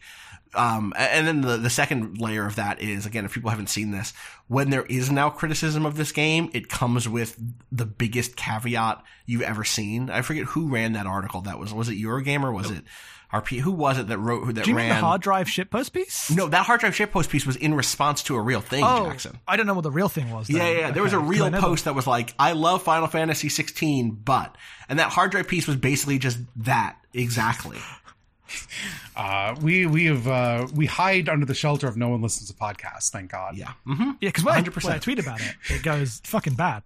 The people quote tweeting you and being weird in your mentions will never listen to this. Yep. And if they do and they got this far, well, I guess whatever. At least thank you for listening. I don't like when people quote tweet me without. Give us $1 on Patreon, please. Thank you. You have done before better. You quote Jackson. I will give you this. If you're still mad at me, at least you've engaged with my work, which is not true of most people who harass game journalists on Twitter, right? Yep. Yeah, because I remember when the Gear Review on Polygon hit, was just intense harassment for just bringing up the slavery thing, and no one else talked about it. And it's not no one. People were talking about it, right? It's not no one, but broadly that conversation either didn't rise to the top or was actively suppressed by harassment and just the atmosphere around it, and that's kind of unthinkable considering how literally every 2 seconds of the game is about slavery. That is what the game is about. You can't talk about this game without engaging with that. And it just got kind of smoothed out of the whole thing because of where the media is at. It sucks out here. It's bad out here. Yep. Yeah. 100%. Pace writes in, what's one scene you'd like to see or an idea you wish the game spent more time with? For me, since learning from his final side quest that Gav is from the Northern Territories, I wish for a scene where Jill and Gav discuss being from the same place. Yeah, that'd be great. But she doesn't remember it because she was stolen away from it. God. It's just Jill in general, right? We get that whole thing about her going to get revenge on the people who had kidnapped her and turned her into a war criminal, basically. Yes. And that thing feels stapled on. She gets angry about it, and then a lot of that is just about oh, is she gonna get so angry she does something super dark? And then no, not really. And then you have a big boss fight at the end that it's not even a big boss fight by the quality of boss fights in this game, so just Jill. Jill, I think has great disservice done to her. Benedicta too. All of the women in this game are just not well served by this game. Yes. Dia writes in with a classic Dia shitpost email of 8,000 fire emojis, and in between the fire emojis are the question, word by word. You are the third icon of fire. You can be any fire aspected character from video games. How will you manifest, champion? Great question. I looked up all of the fire. Oh, I tried to answer this question by doing research, by searching for like fire video game characters. And there's a list on Wikipedia of of characters associated with fire or heat abilities, and it's a piddling little list. I'm going to link you to it now, just because it's so funny. And also, I think some of these are a stretch. I think I would not, for instance, say that Luigi is a video game with fire or heat ability. Just anyone who can pick up a fire flower on this? Like, is that where we're going? Yeah, I'm not sure that I would include. There was someone else on here that I was like, come on. Anyway, my real answer is on here, and it's Agumon. I would love to be Agumon. Man. Fuck yeah, you would. Yeah, you would. That is so true. Flemeth. Flemeth from Dragon Age Origins, or Dragon Age is on this game. She's just a witch. She's just like an ancient god spirit witch thing. Like, she happens to also do fire spells. When Dia sent me this original email, I immediately sent her a picture back of the Blarg from Yoshi's Island, which is a great answer. I'm sending you this picture that I sent Dia. Great answer. Look at that guy. All-time fire person. My other answer is, of course, the Man on Fire from Metal Gear Solid. Oh, banger. That's not true. Which is not actually a good character anyone wants to be. It's just funny. I was going to say, do you want to be Vulcan now? You want to be Vulcan, no, classic I don't want to be Vulcan. I want to be the Man on Fire. For the brief second, everyone was like, that's not Vulcan. That's a new guy. Oh, I have answers. I found them in my head. PS1 game. PS1 game, Final Fantasy Tactics. I already said that. I'll stick to it. PS2 game, I have to make a final decision, but it's either Romance of the Three Kingdoms 11 or Zone of the Enders 2. Man, Zone of the Enders 2 is a good answer. Zone of the Enders 2. I love RTK 11, but Zone of the Enders 2 is like in me in a way. You know what I mean? Yeah. Shit hits different. Go listen to that normal mapping about Zone of the Enders 2. You did both of them actually in one, right? Or did you just do 2? Yes. Yeah, I thought you did. It's mostly 2. Yeah, I mean, we did play 1 as part of that. 2 is not the one really that a good matters. game. Yeah. Did you answer fire aspect of character, Jackson? I'm going to be like a shady pyromancer in Dark Souls selling you shit. Oh, that's fun. Oh, yeah, absolutely. That's good. Guy in Firelink being like, hey, you don't have to level up. Yeah. I can't. Right, Harper. I thought about Elden Ring nonstop while playing this game. That's all. It's fine. It's so true, though. So here's a weird part of gaming culture and my consumption of it. I muted Elden Ring like 6 months before Elden Ring came out on Twitter. I genuinely forget that's a game that came out and everybody played and talked about because I never seen a post about it in my life. All of your friends have played 80 hours of that game. Yeah, I know. It's really funny. I haven't seen a single one of their posts. Danica and Natalie are streaming it like now. Yeah, no, I see that every once in a while. You should watch it. It's very fun. Yeah. They're great. Shout outs to that. I just am not a Souls person, and Elden Ring didn't seem like it was going to make me one, so I just like tuned it out, and it just like totally lost the culture. You're not a Souls person, and you're not. I think the reason a lot of people got onto it too was like a little bit more traditional open world, which is like I'm not that dominant, either. and you're not that person. Yeah, exactly. So, Harper writes in. Talking about the active time lore and Harpocrates and Vivian Ninetails. And asked, how often do you find yourself using these tools? Was there ever a moment in the plot that was unclear, which led you to using ATL or other systems? Was there ever something you actually wanted to learn more about and looked up? Yeah. So specifically, we didn't talk about this because the conversation never brought it up. Kupka gets Benedicta's head. Yeah. And it's where'd it come from? He thinks Sid sent it to him. But why would he do that? To make why would he do that? So later on, there's like one line that implies Sleipnir probably did it. Okay, I just assumed it was Barnabas. Clarified It's upon. Sleipnir. Okay. Yeah, as a false flag to get him to attack Sid's outpost and kill everyone there. Of course, literally there's only one named character who dies in the attack on Sid's outpost. Literally everyone moves to the next place. Yeah, wait, who is it that dies? It's the one person who works in the garden. Sure. Yes, the guy you did the first garden side quest from. Gotcha. Who's like, please get me my seeds by doing a 4-second animation every time. Yeah. I wanted to look that up. I wanted to look up what Jill's deal was. I was like, is she like a ward? Is she like a hostage? Because she gave off the vibes of political hostage. When Mid shows up, and I was like, wait, did I miss a whole ass character? There is a side quest where she writes a letter to Sid before that. I'd forgotten that. It turns out. So.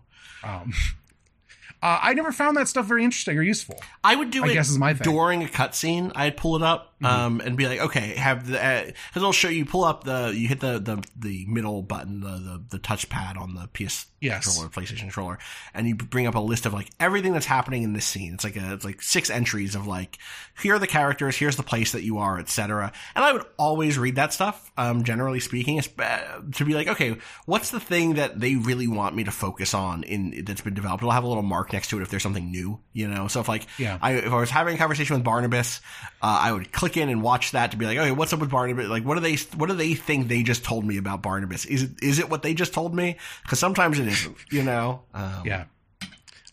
But turning that stuff into Harpocrates or listening to Vivian give a lore breakdown of the faction game was so boring to me. I hate all of the Vivian stuff didn't hit for me. The Harpocrates thing, I felt bad about it. Thank you for also saying Harpocrates. Is it not Harpocrates? What is it? No, it's Harpocrates. Harpocrates, of course, it's Harpocrates. I'm calling him Harpocrates because he's named after my favorite Marx brother in video game objects. There should be more crates in this game. You can't break a crate in this game. No, you cannot. The Harpocrates stuff was interesting because it was like, not interesting. It felt like stuff they couldn't give you a different way. So things like, what was up with the other continent, or the ancient people who worshipped Ultima directly, or what's up with this religion, or whatever.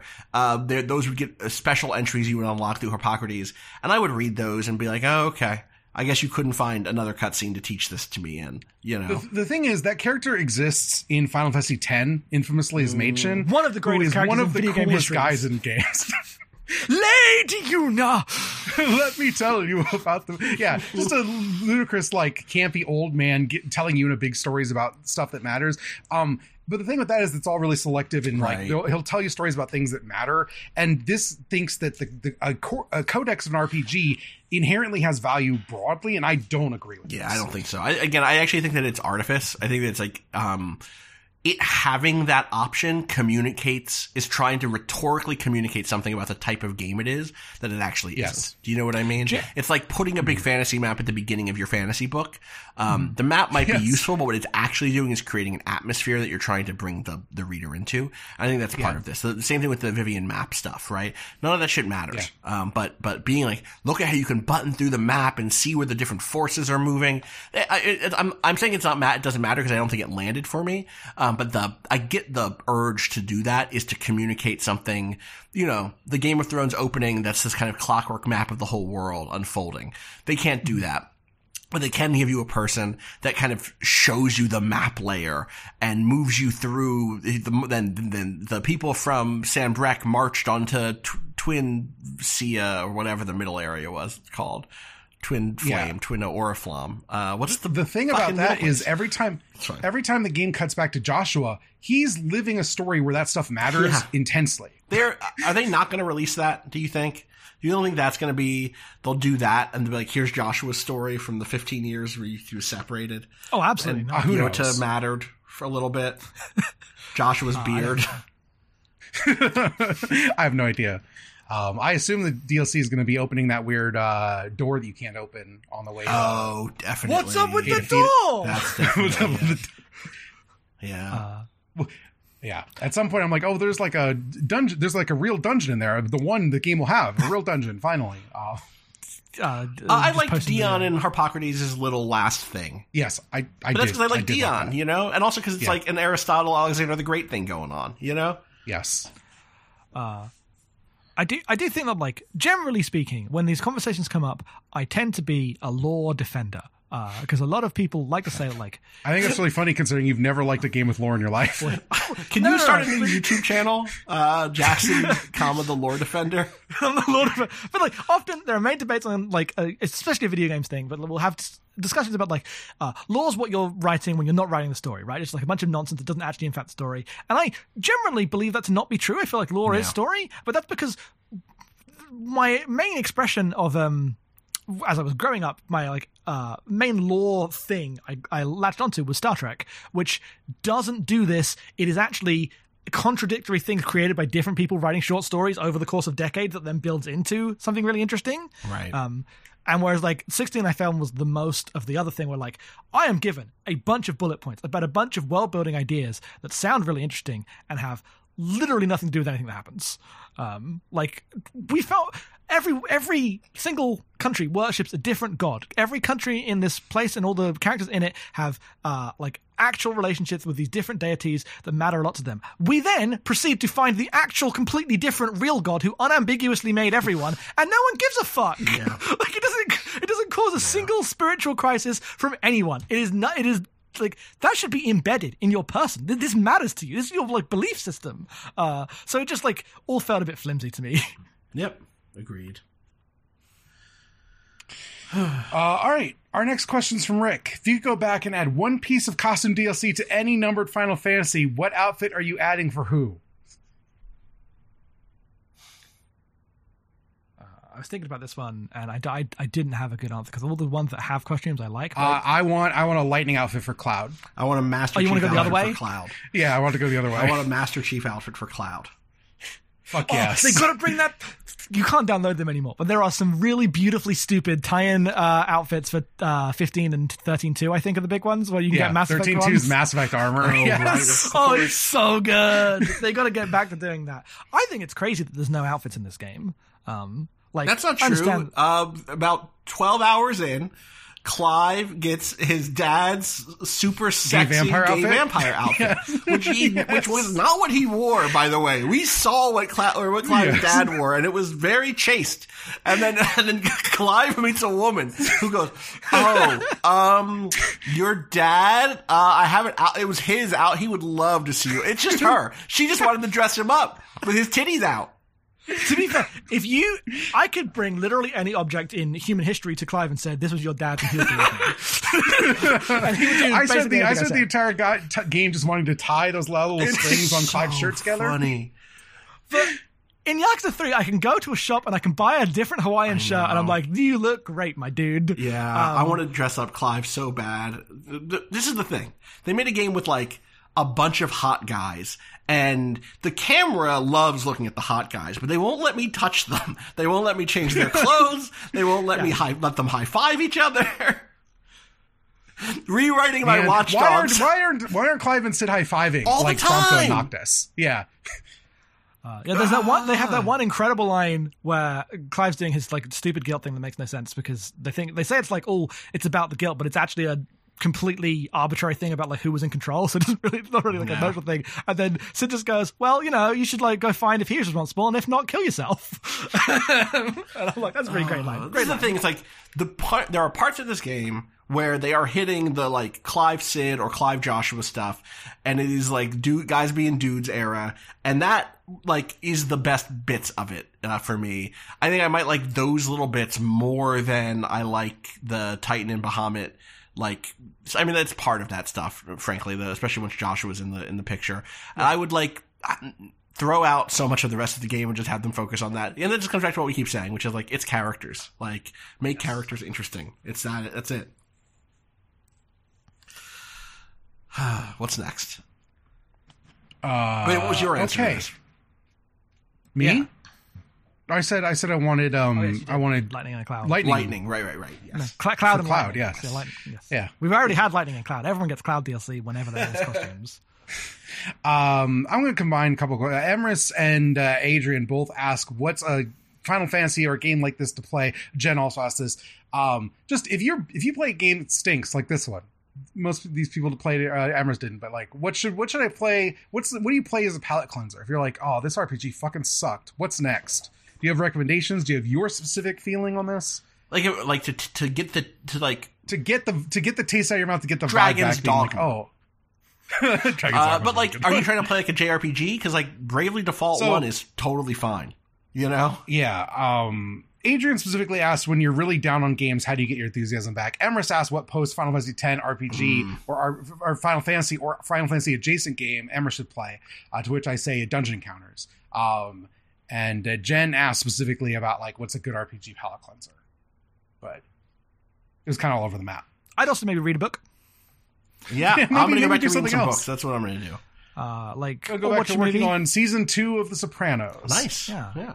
You know what I did? Last week I watched Silence, the Scorsese movie. Fucking great film. People should watch that.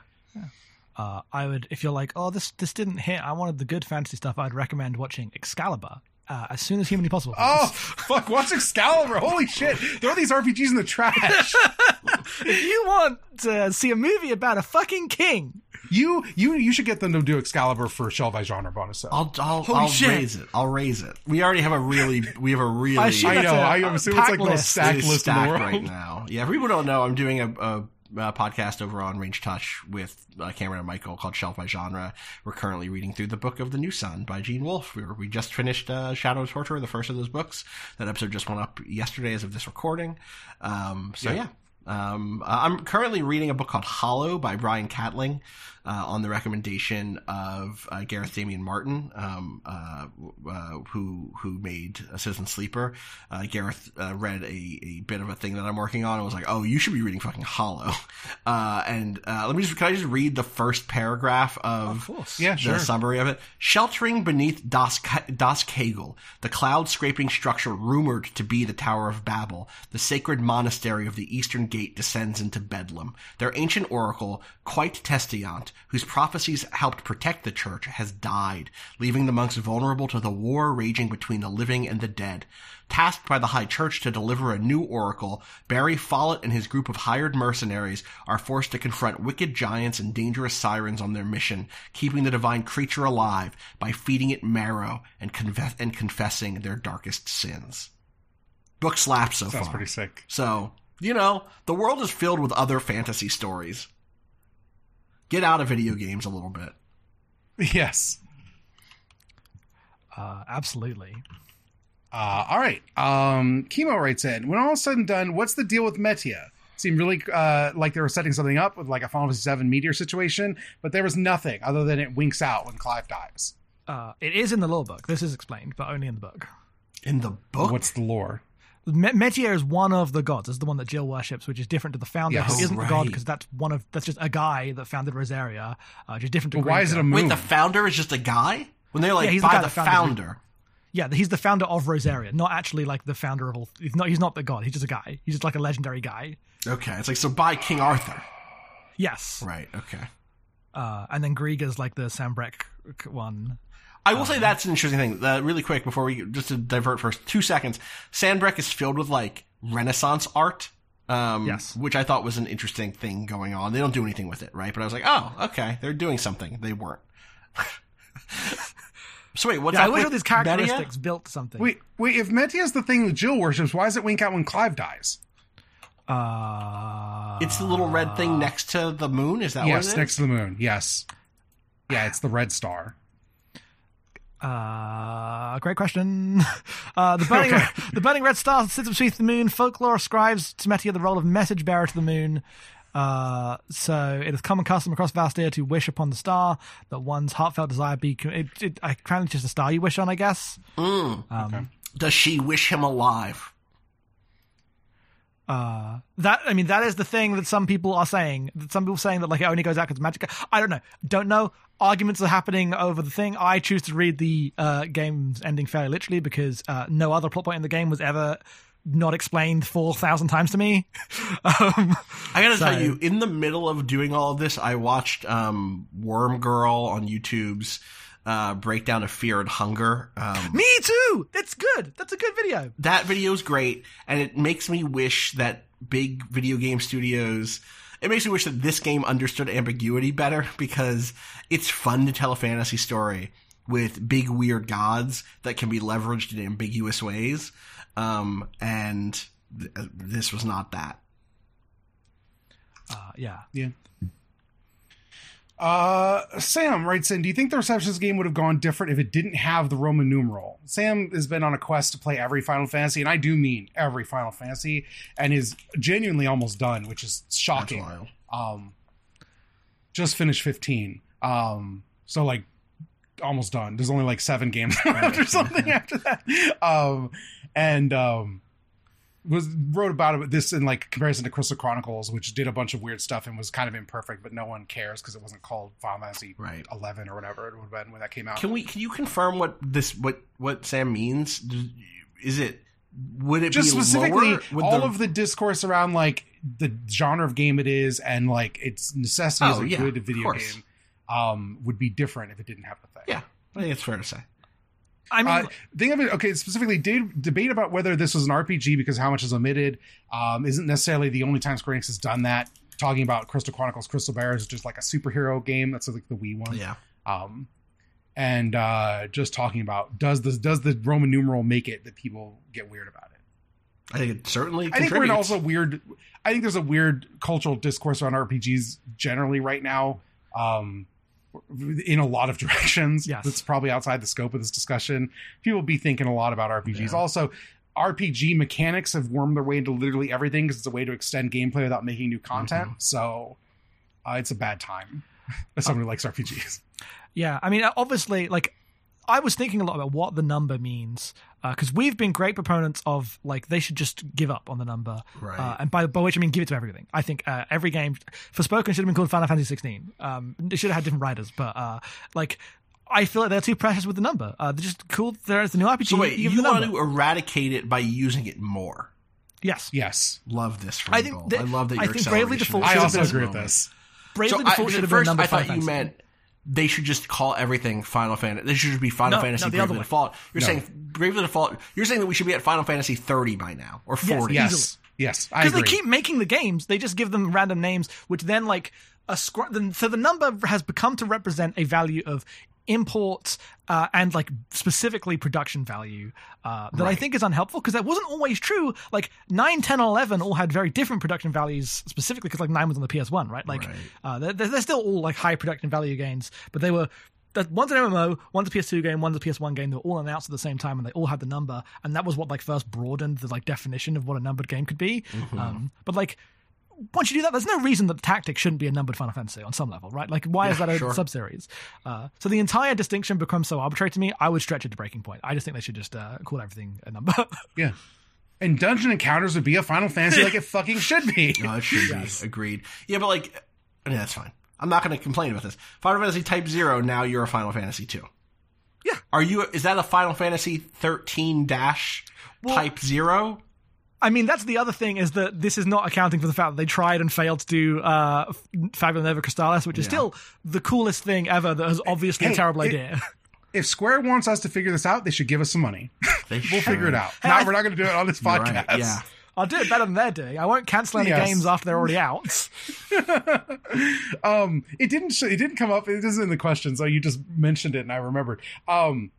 It didn't come up in our discussion at all. I think Forspoken is a much better game than 16 basically every way. I'm so low on Forspoken. Forspoken was so disappointing to me. But that's partly because it's an open world game and I'm an open world person, and so I'm judging. Yeah, I don't like open world. Whereas I'm like, you've given me this really beautiful place and nothing to fucking do in it. This is the sin. This is the true sin. I played Forspoken and 16 basically the exact same, going to the next mission and playing the video game. Yeah, no, The fundamental difference between Forspoken and 16, though, as someone who hasn't played Forspoken, but is just like looking around, aside from the writing, which I'm not getting into, is that when you move around the world in Forspoken, you're doing cool parkour and doesn't. This really is it for me. I don't think it felt that has good. A good jump I think button. it felt fine for the first 10 hours, and that game is way too fucking long. And also, it's the same game problem. In like 16 hours, so that's part of it. The other half of it good. is unlocking new abilities. It felt the same in both, where like I found the thing that worked 7 hours in, and then just did it for the rest. And like, you're not wrong. I don't think Forspoken's a good game. Don't get me wrong. I have a whole podcast about how Forspoken sucks. But it's a better game than this one. I'm going to be on the other side of this one. I think this is fine. To its credit, it's not Forspoken, and that's all I can say that's good about. That's not true. I can say other good things. I'm just posting that image that's Battle of Mid. Anthony asks, if you're going to change up genres for Final Fantasy, what genre would you change it to be? Anthony picked Boomer Shooter. And this also, Alex asks, what do you think 17 is going to be like? / what would you like it to be like? I think 17 is going to be a game from this team again, because I think all the other teams are making remakes and sequels and other stuff. I think they should give 17 to the Octopath people. That'd be cool. That is my hope. Is that like, I mean, they're still making the games, right? They are making RPGs. Yeah, they're going to make one of those either way. But I'd like them to get the nod. You're making good RPGs. Well, this is the thing. You get to make Final Fantasy. This is the thing, is that at this point it does mean the budget, right? Yes. I made this exact post on Twitter, basically I was doing this shit posting about Bravely Default, but this was the idea. It's like, they should just give the number out to one of the 2D games. They're already making them. And one of the complaints I immediately got was someone saying, we don't want turn-based games to be relegated to having 2D pixel art. And then I was like, okay, the whole culture's lost. There's nothing I can do about this. Yeah. The moment is past in some ways. I should play more Octopath 2. I should... That's what I'm playing now, like, in my spare time. It's like my Who'd you bedtime start game. as? So. Throne. I don't know who that is. I haven't gotten them yet. She's the thief. Okay, cool. She can steal from anybody, and you get a buff at nighttime. I don't know if Octopath Traveler 1 had this, but nighttime, the enemies are stronger. I don't know if it has that. It definitely have the power. The powers are different from day to night. I don't remember. Yeah, the powers are different. Also, the enemies are roughly, like, stronger, but she gets a buff during nighttime. Gotcha. So. I started as the scholar who's in prison, and that was really fun. Oswald's like my second favorite character. Cool. He's really cool. And then I got the like priest guy, like the priest detective.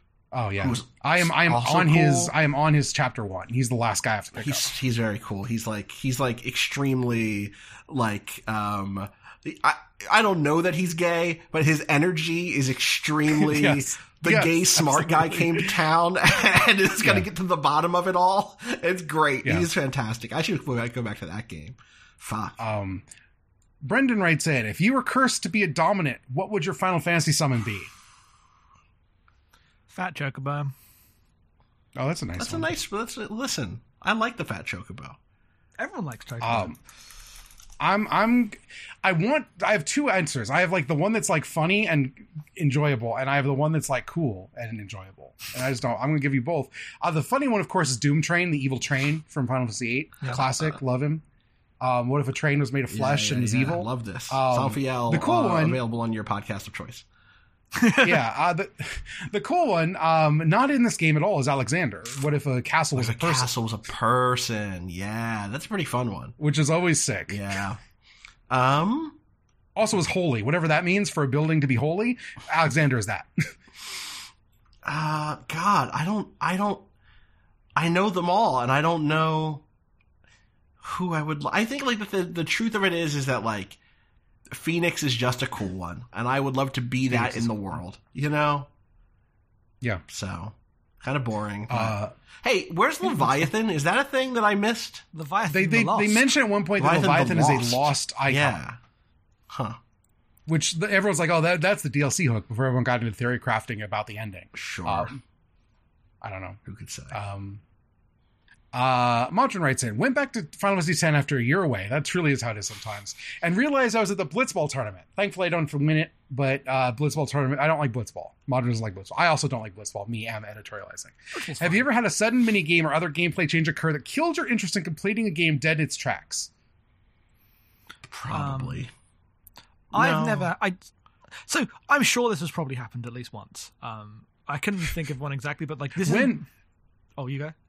I was going to say, when I played Assassin's Creed Revelations, the third Ezio game, I got to the first tower defense game because that game has the major side mission is tower defense, and shut it off and never played it again because I fucking hate tower defense games. Person either. I just feel like just generally I tend to when I let games go, it's usually just like, oh, I'll get back to that soon, and it's just like a sap of interest, not like I very rarely hit the one thing I'm like, I'm done. I should really get better at doing that because this just leaves me playing 10 hours of games that I'm annoyed about.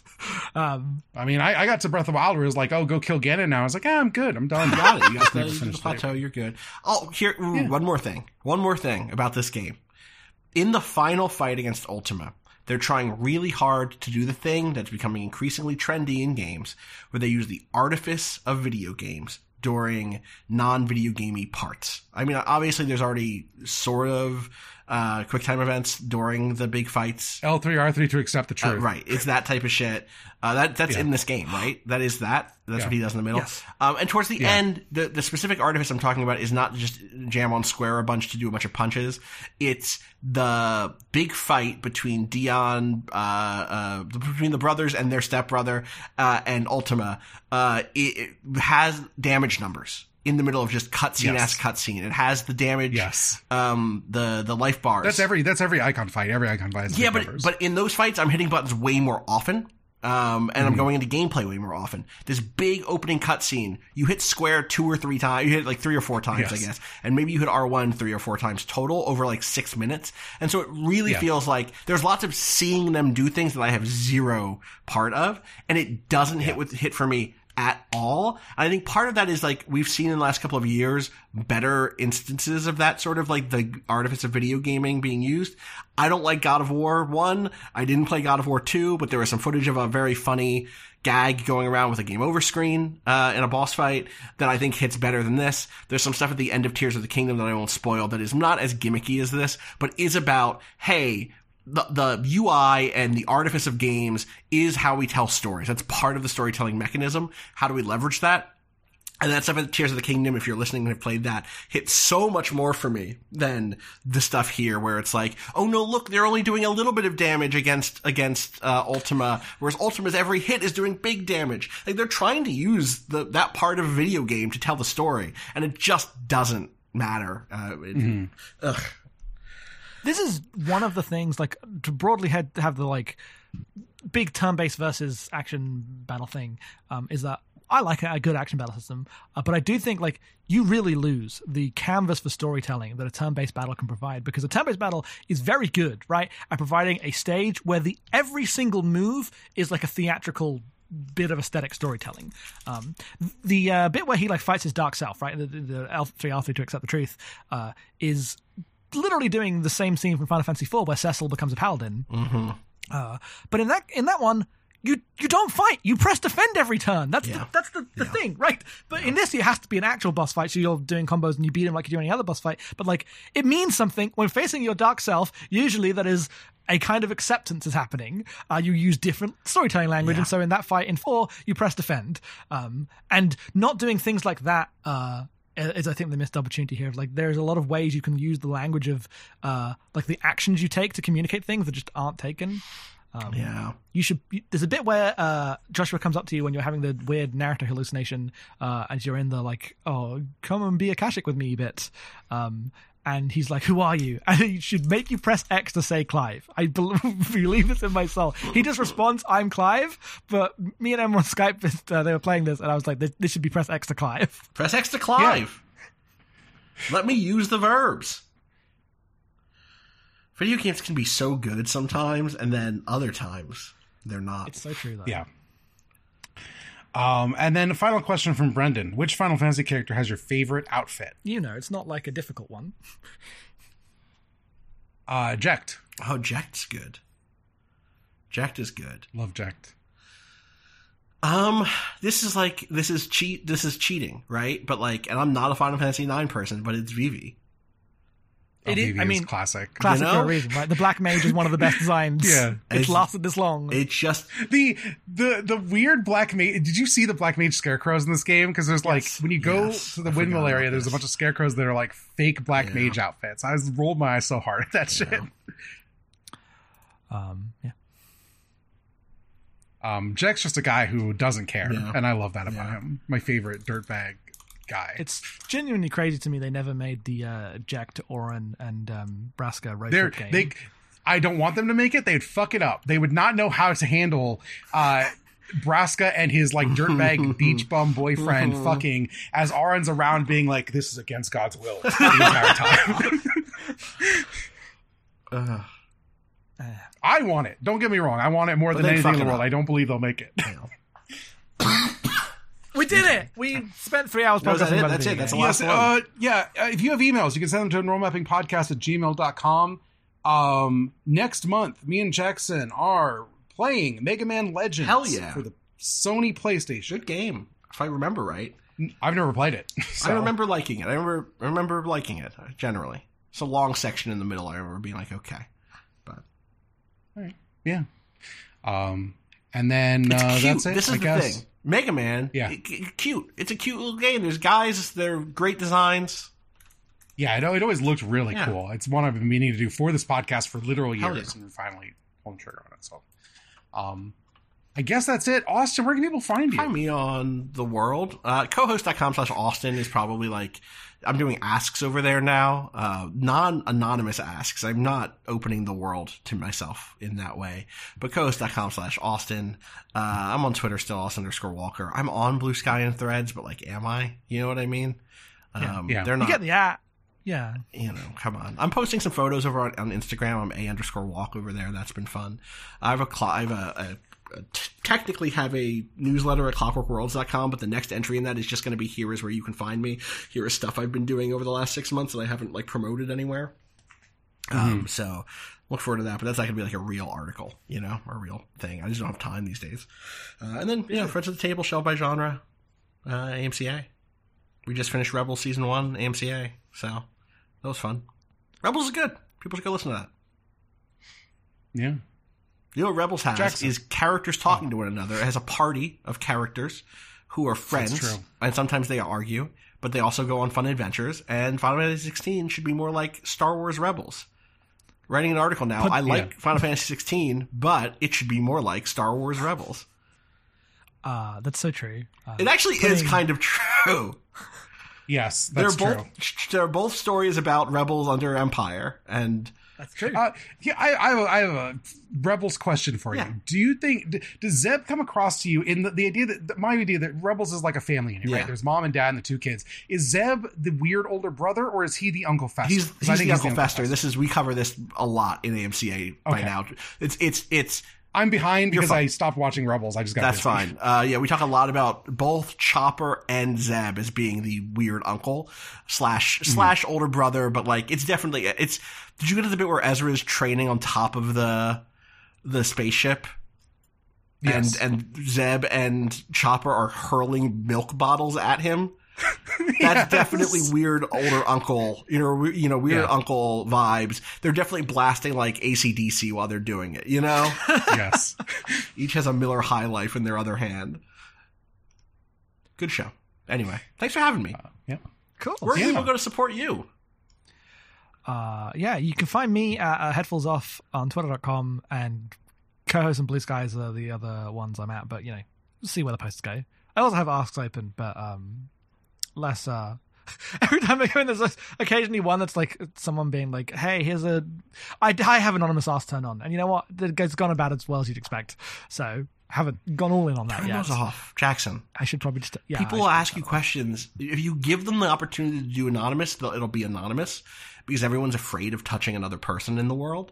But if you restrict it to anonymous, the shitty people will stop asking questions, and the people who want to ask you questions will be a little more considerate about how they do it. That's probably true. So I should probably just limit that down. But that's where you can find me. And you can find the podcast we do at abnormalmapping.com.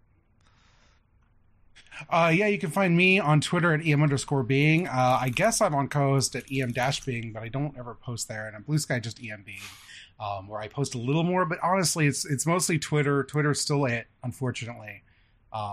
I have anonymous asks on, I think, but no one's sending me asks. So if you'd like to send me asks, I would love them. Send them asks. The three variations of asks. I'm getting weird ones. I don't like it. You have to tell me who you are, and please just send me anything. Let us see who wins this battle. I want to shout out your most recent episode of Blockbusters on. Oh, really? Yeah, it was really fun. It was really great on Quiz Game. So. If you want to support us and all the podcasts, you go to patreon.com/normalmapping. For $1 a month, you get the Great Gundam Project, where every Wednesday, me and Jackson are watching Gundam. We've been doing it for 6 years now. We are currently watching the original Gundam trilogy of movies, because we failed to do it the first time when the podcast was a very different thing. But it's also in preparation for about to watch Zeta: A New Translation, which should come out in the aughts. We're in the weird space between See Destiny ending and 00 Gundam airing. So there's a couple things in there, and one of them is the Zeta. You also recently became the Igloo Defenders, which was very fun. I became the Igloo Defender. Jackson begrudgingly enjoys Igloo, I think is how that's I like Gravity Front more than you. I'm like Gravity Front. Yeah, you like Gravity Front more than me, but I like Igloo. 0079 Apocalypse. Great Gundam. I think the first episode of Gravity Front is one of the best episodes of Gundam. It's one of the greats. I don't MS Igloo, maybe you've heard of it. No, maybe you probably have not heard of it. Also, I said quiz game. I meant quiz show. The movie's name is Quiz Show, Yes. not Quiz Game. Yes. So for $5 a month, you get Blockbusters. Where every month, me and Jackson talk about a big Hollywood movie. Usually talking about like the script and what it's talking about in terms of like the things that it values. Which sounds highfalutin, but honestly, we mostly just shitpost about movies. It's a good podcast. We watched Quiz Show, as you said recently, which is great. We talked a bit about quiz shows that we liked. Actually, just game shows, because I don't really like quiz shows that much. We've done plenty of episodes. You were on for an episode about Zack Snyder Justice League way back when. We did. Oh, do right. that. That was when you were that sick. month. Yeah, we pulled you in. Oh, God. Thank you for that. What are we doing next month? Oh, G.I. Joe: The Rise of Cobra. I want to say that everyone reacted like I'd suggested, like, watching the worst movie of all time. I remember this being fun, stupid. I wasn't trying to punish anyone by choosing the worst movie I could think of.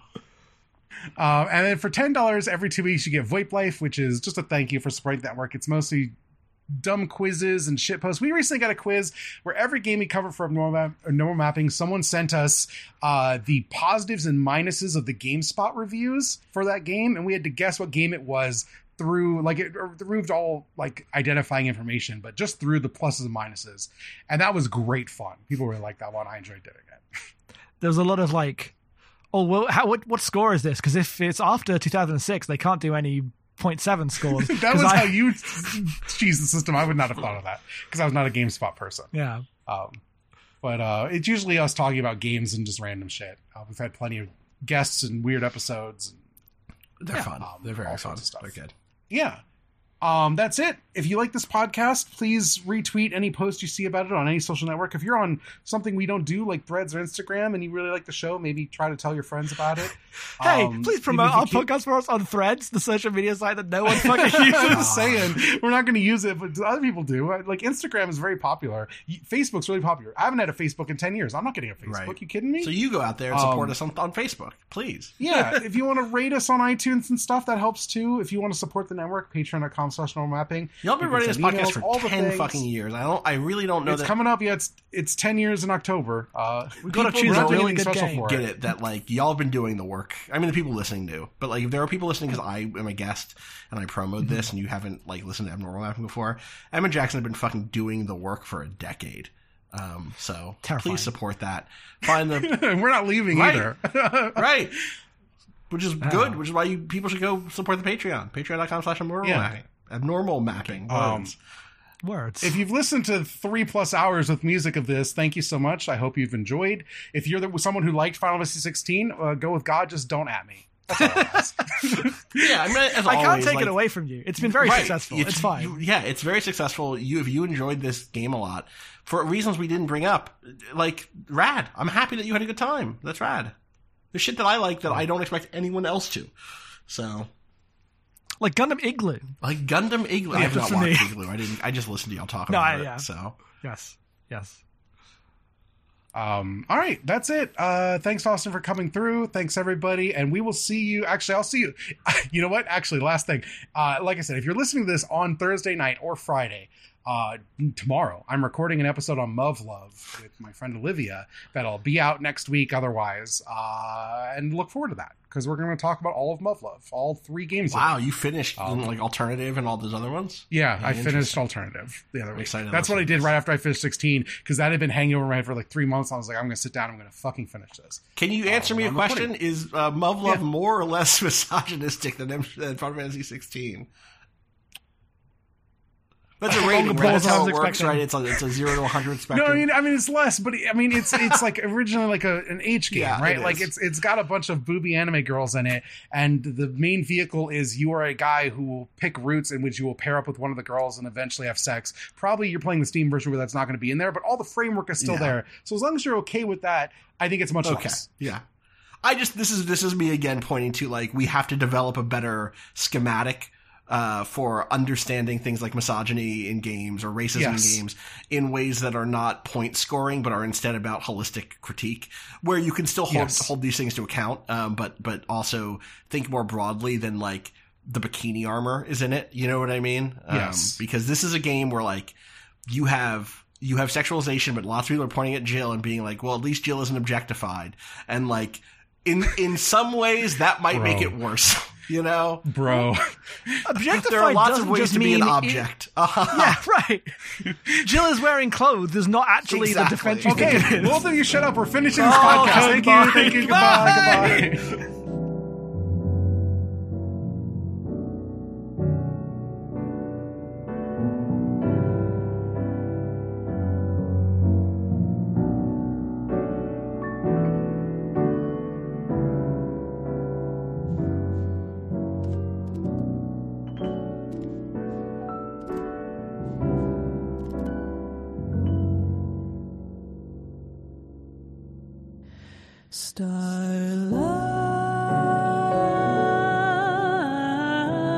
Starlight, say goodnight.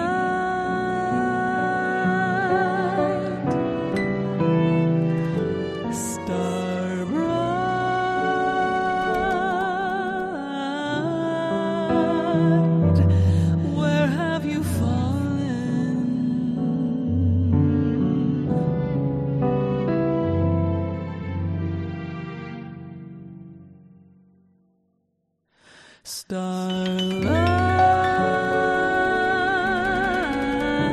Starlight, say goodnight.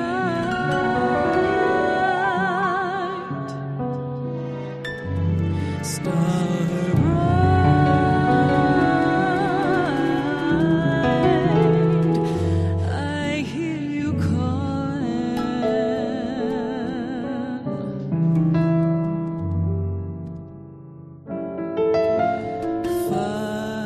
Fire, a fire that filled the night. Fire that warmed and brightened my life, my guiding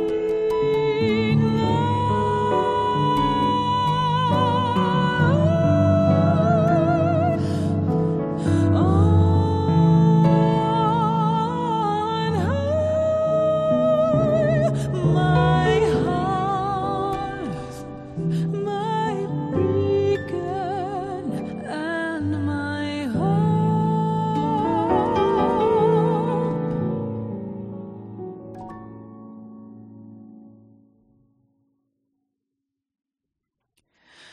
A sky of scattered tears, 1,000 years apart. Should they fade, I will not be afraid of the dark. For your flame still burns inside me, deep within my heart, showing me a new tomorrow, never too far.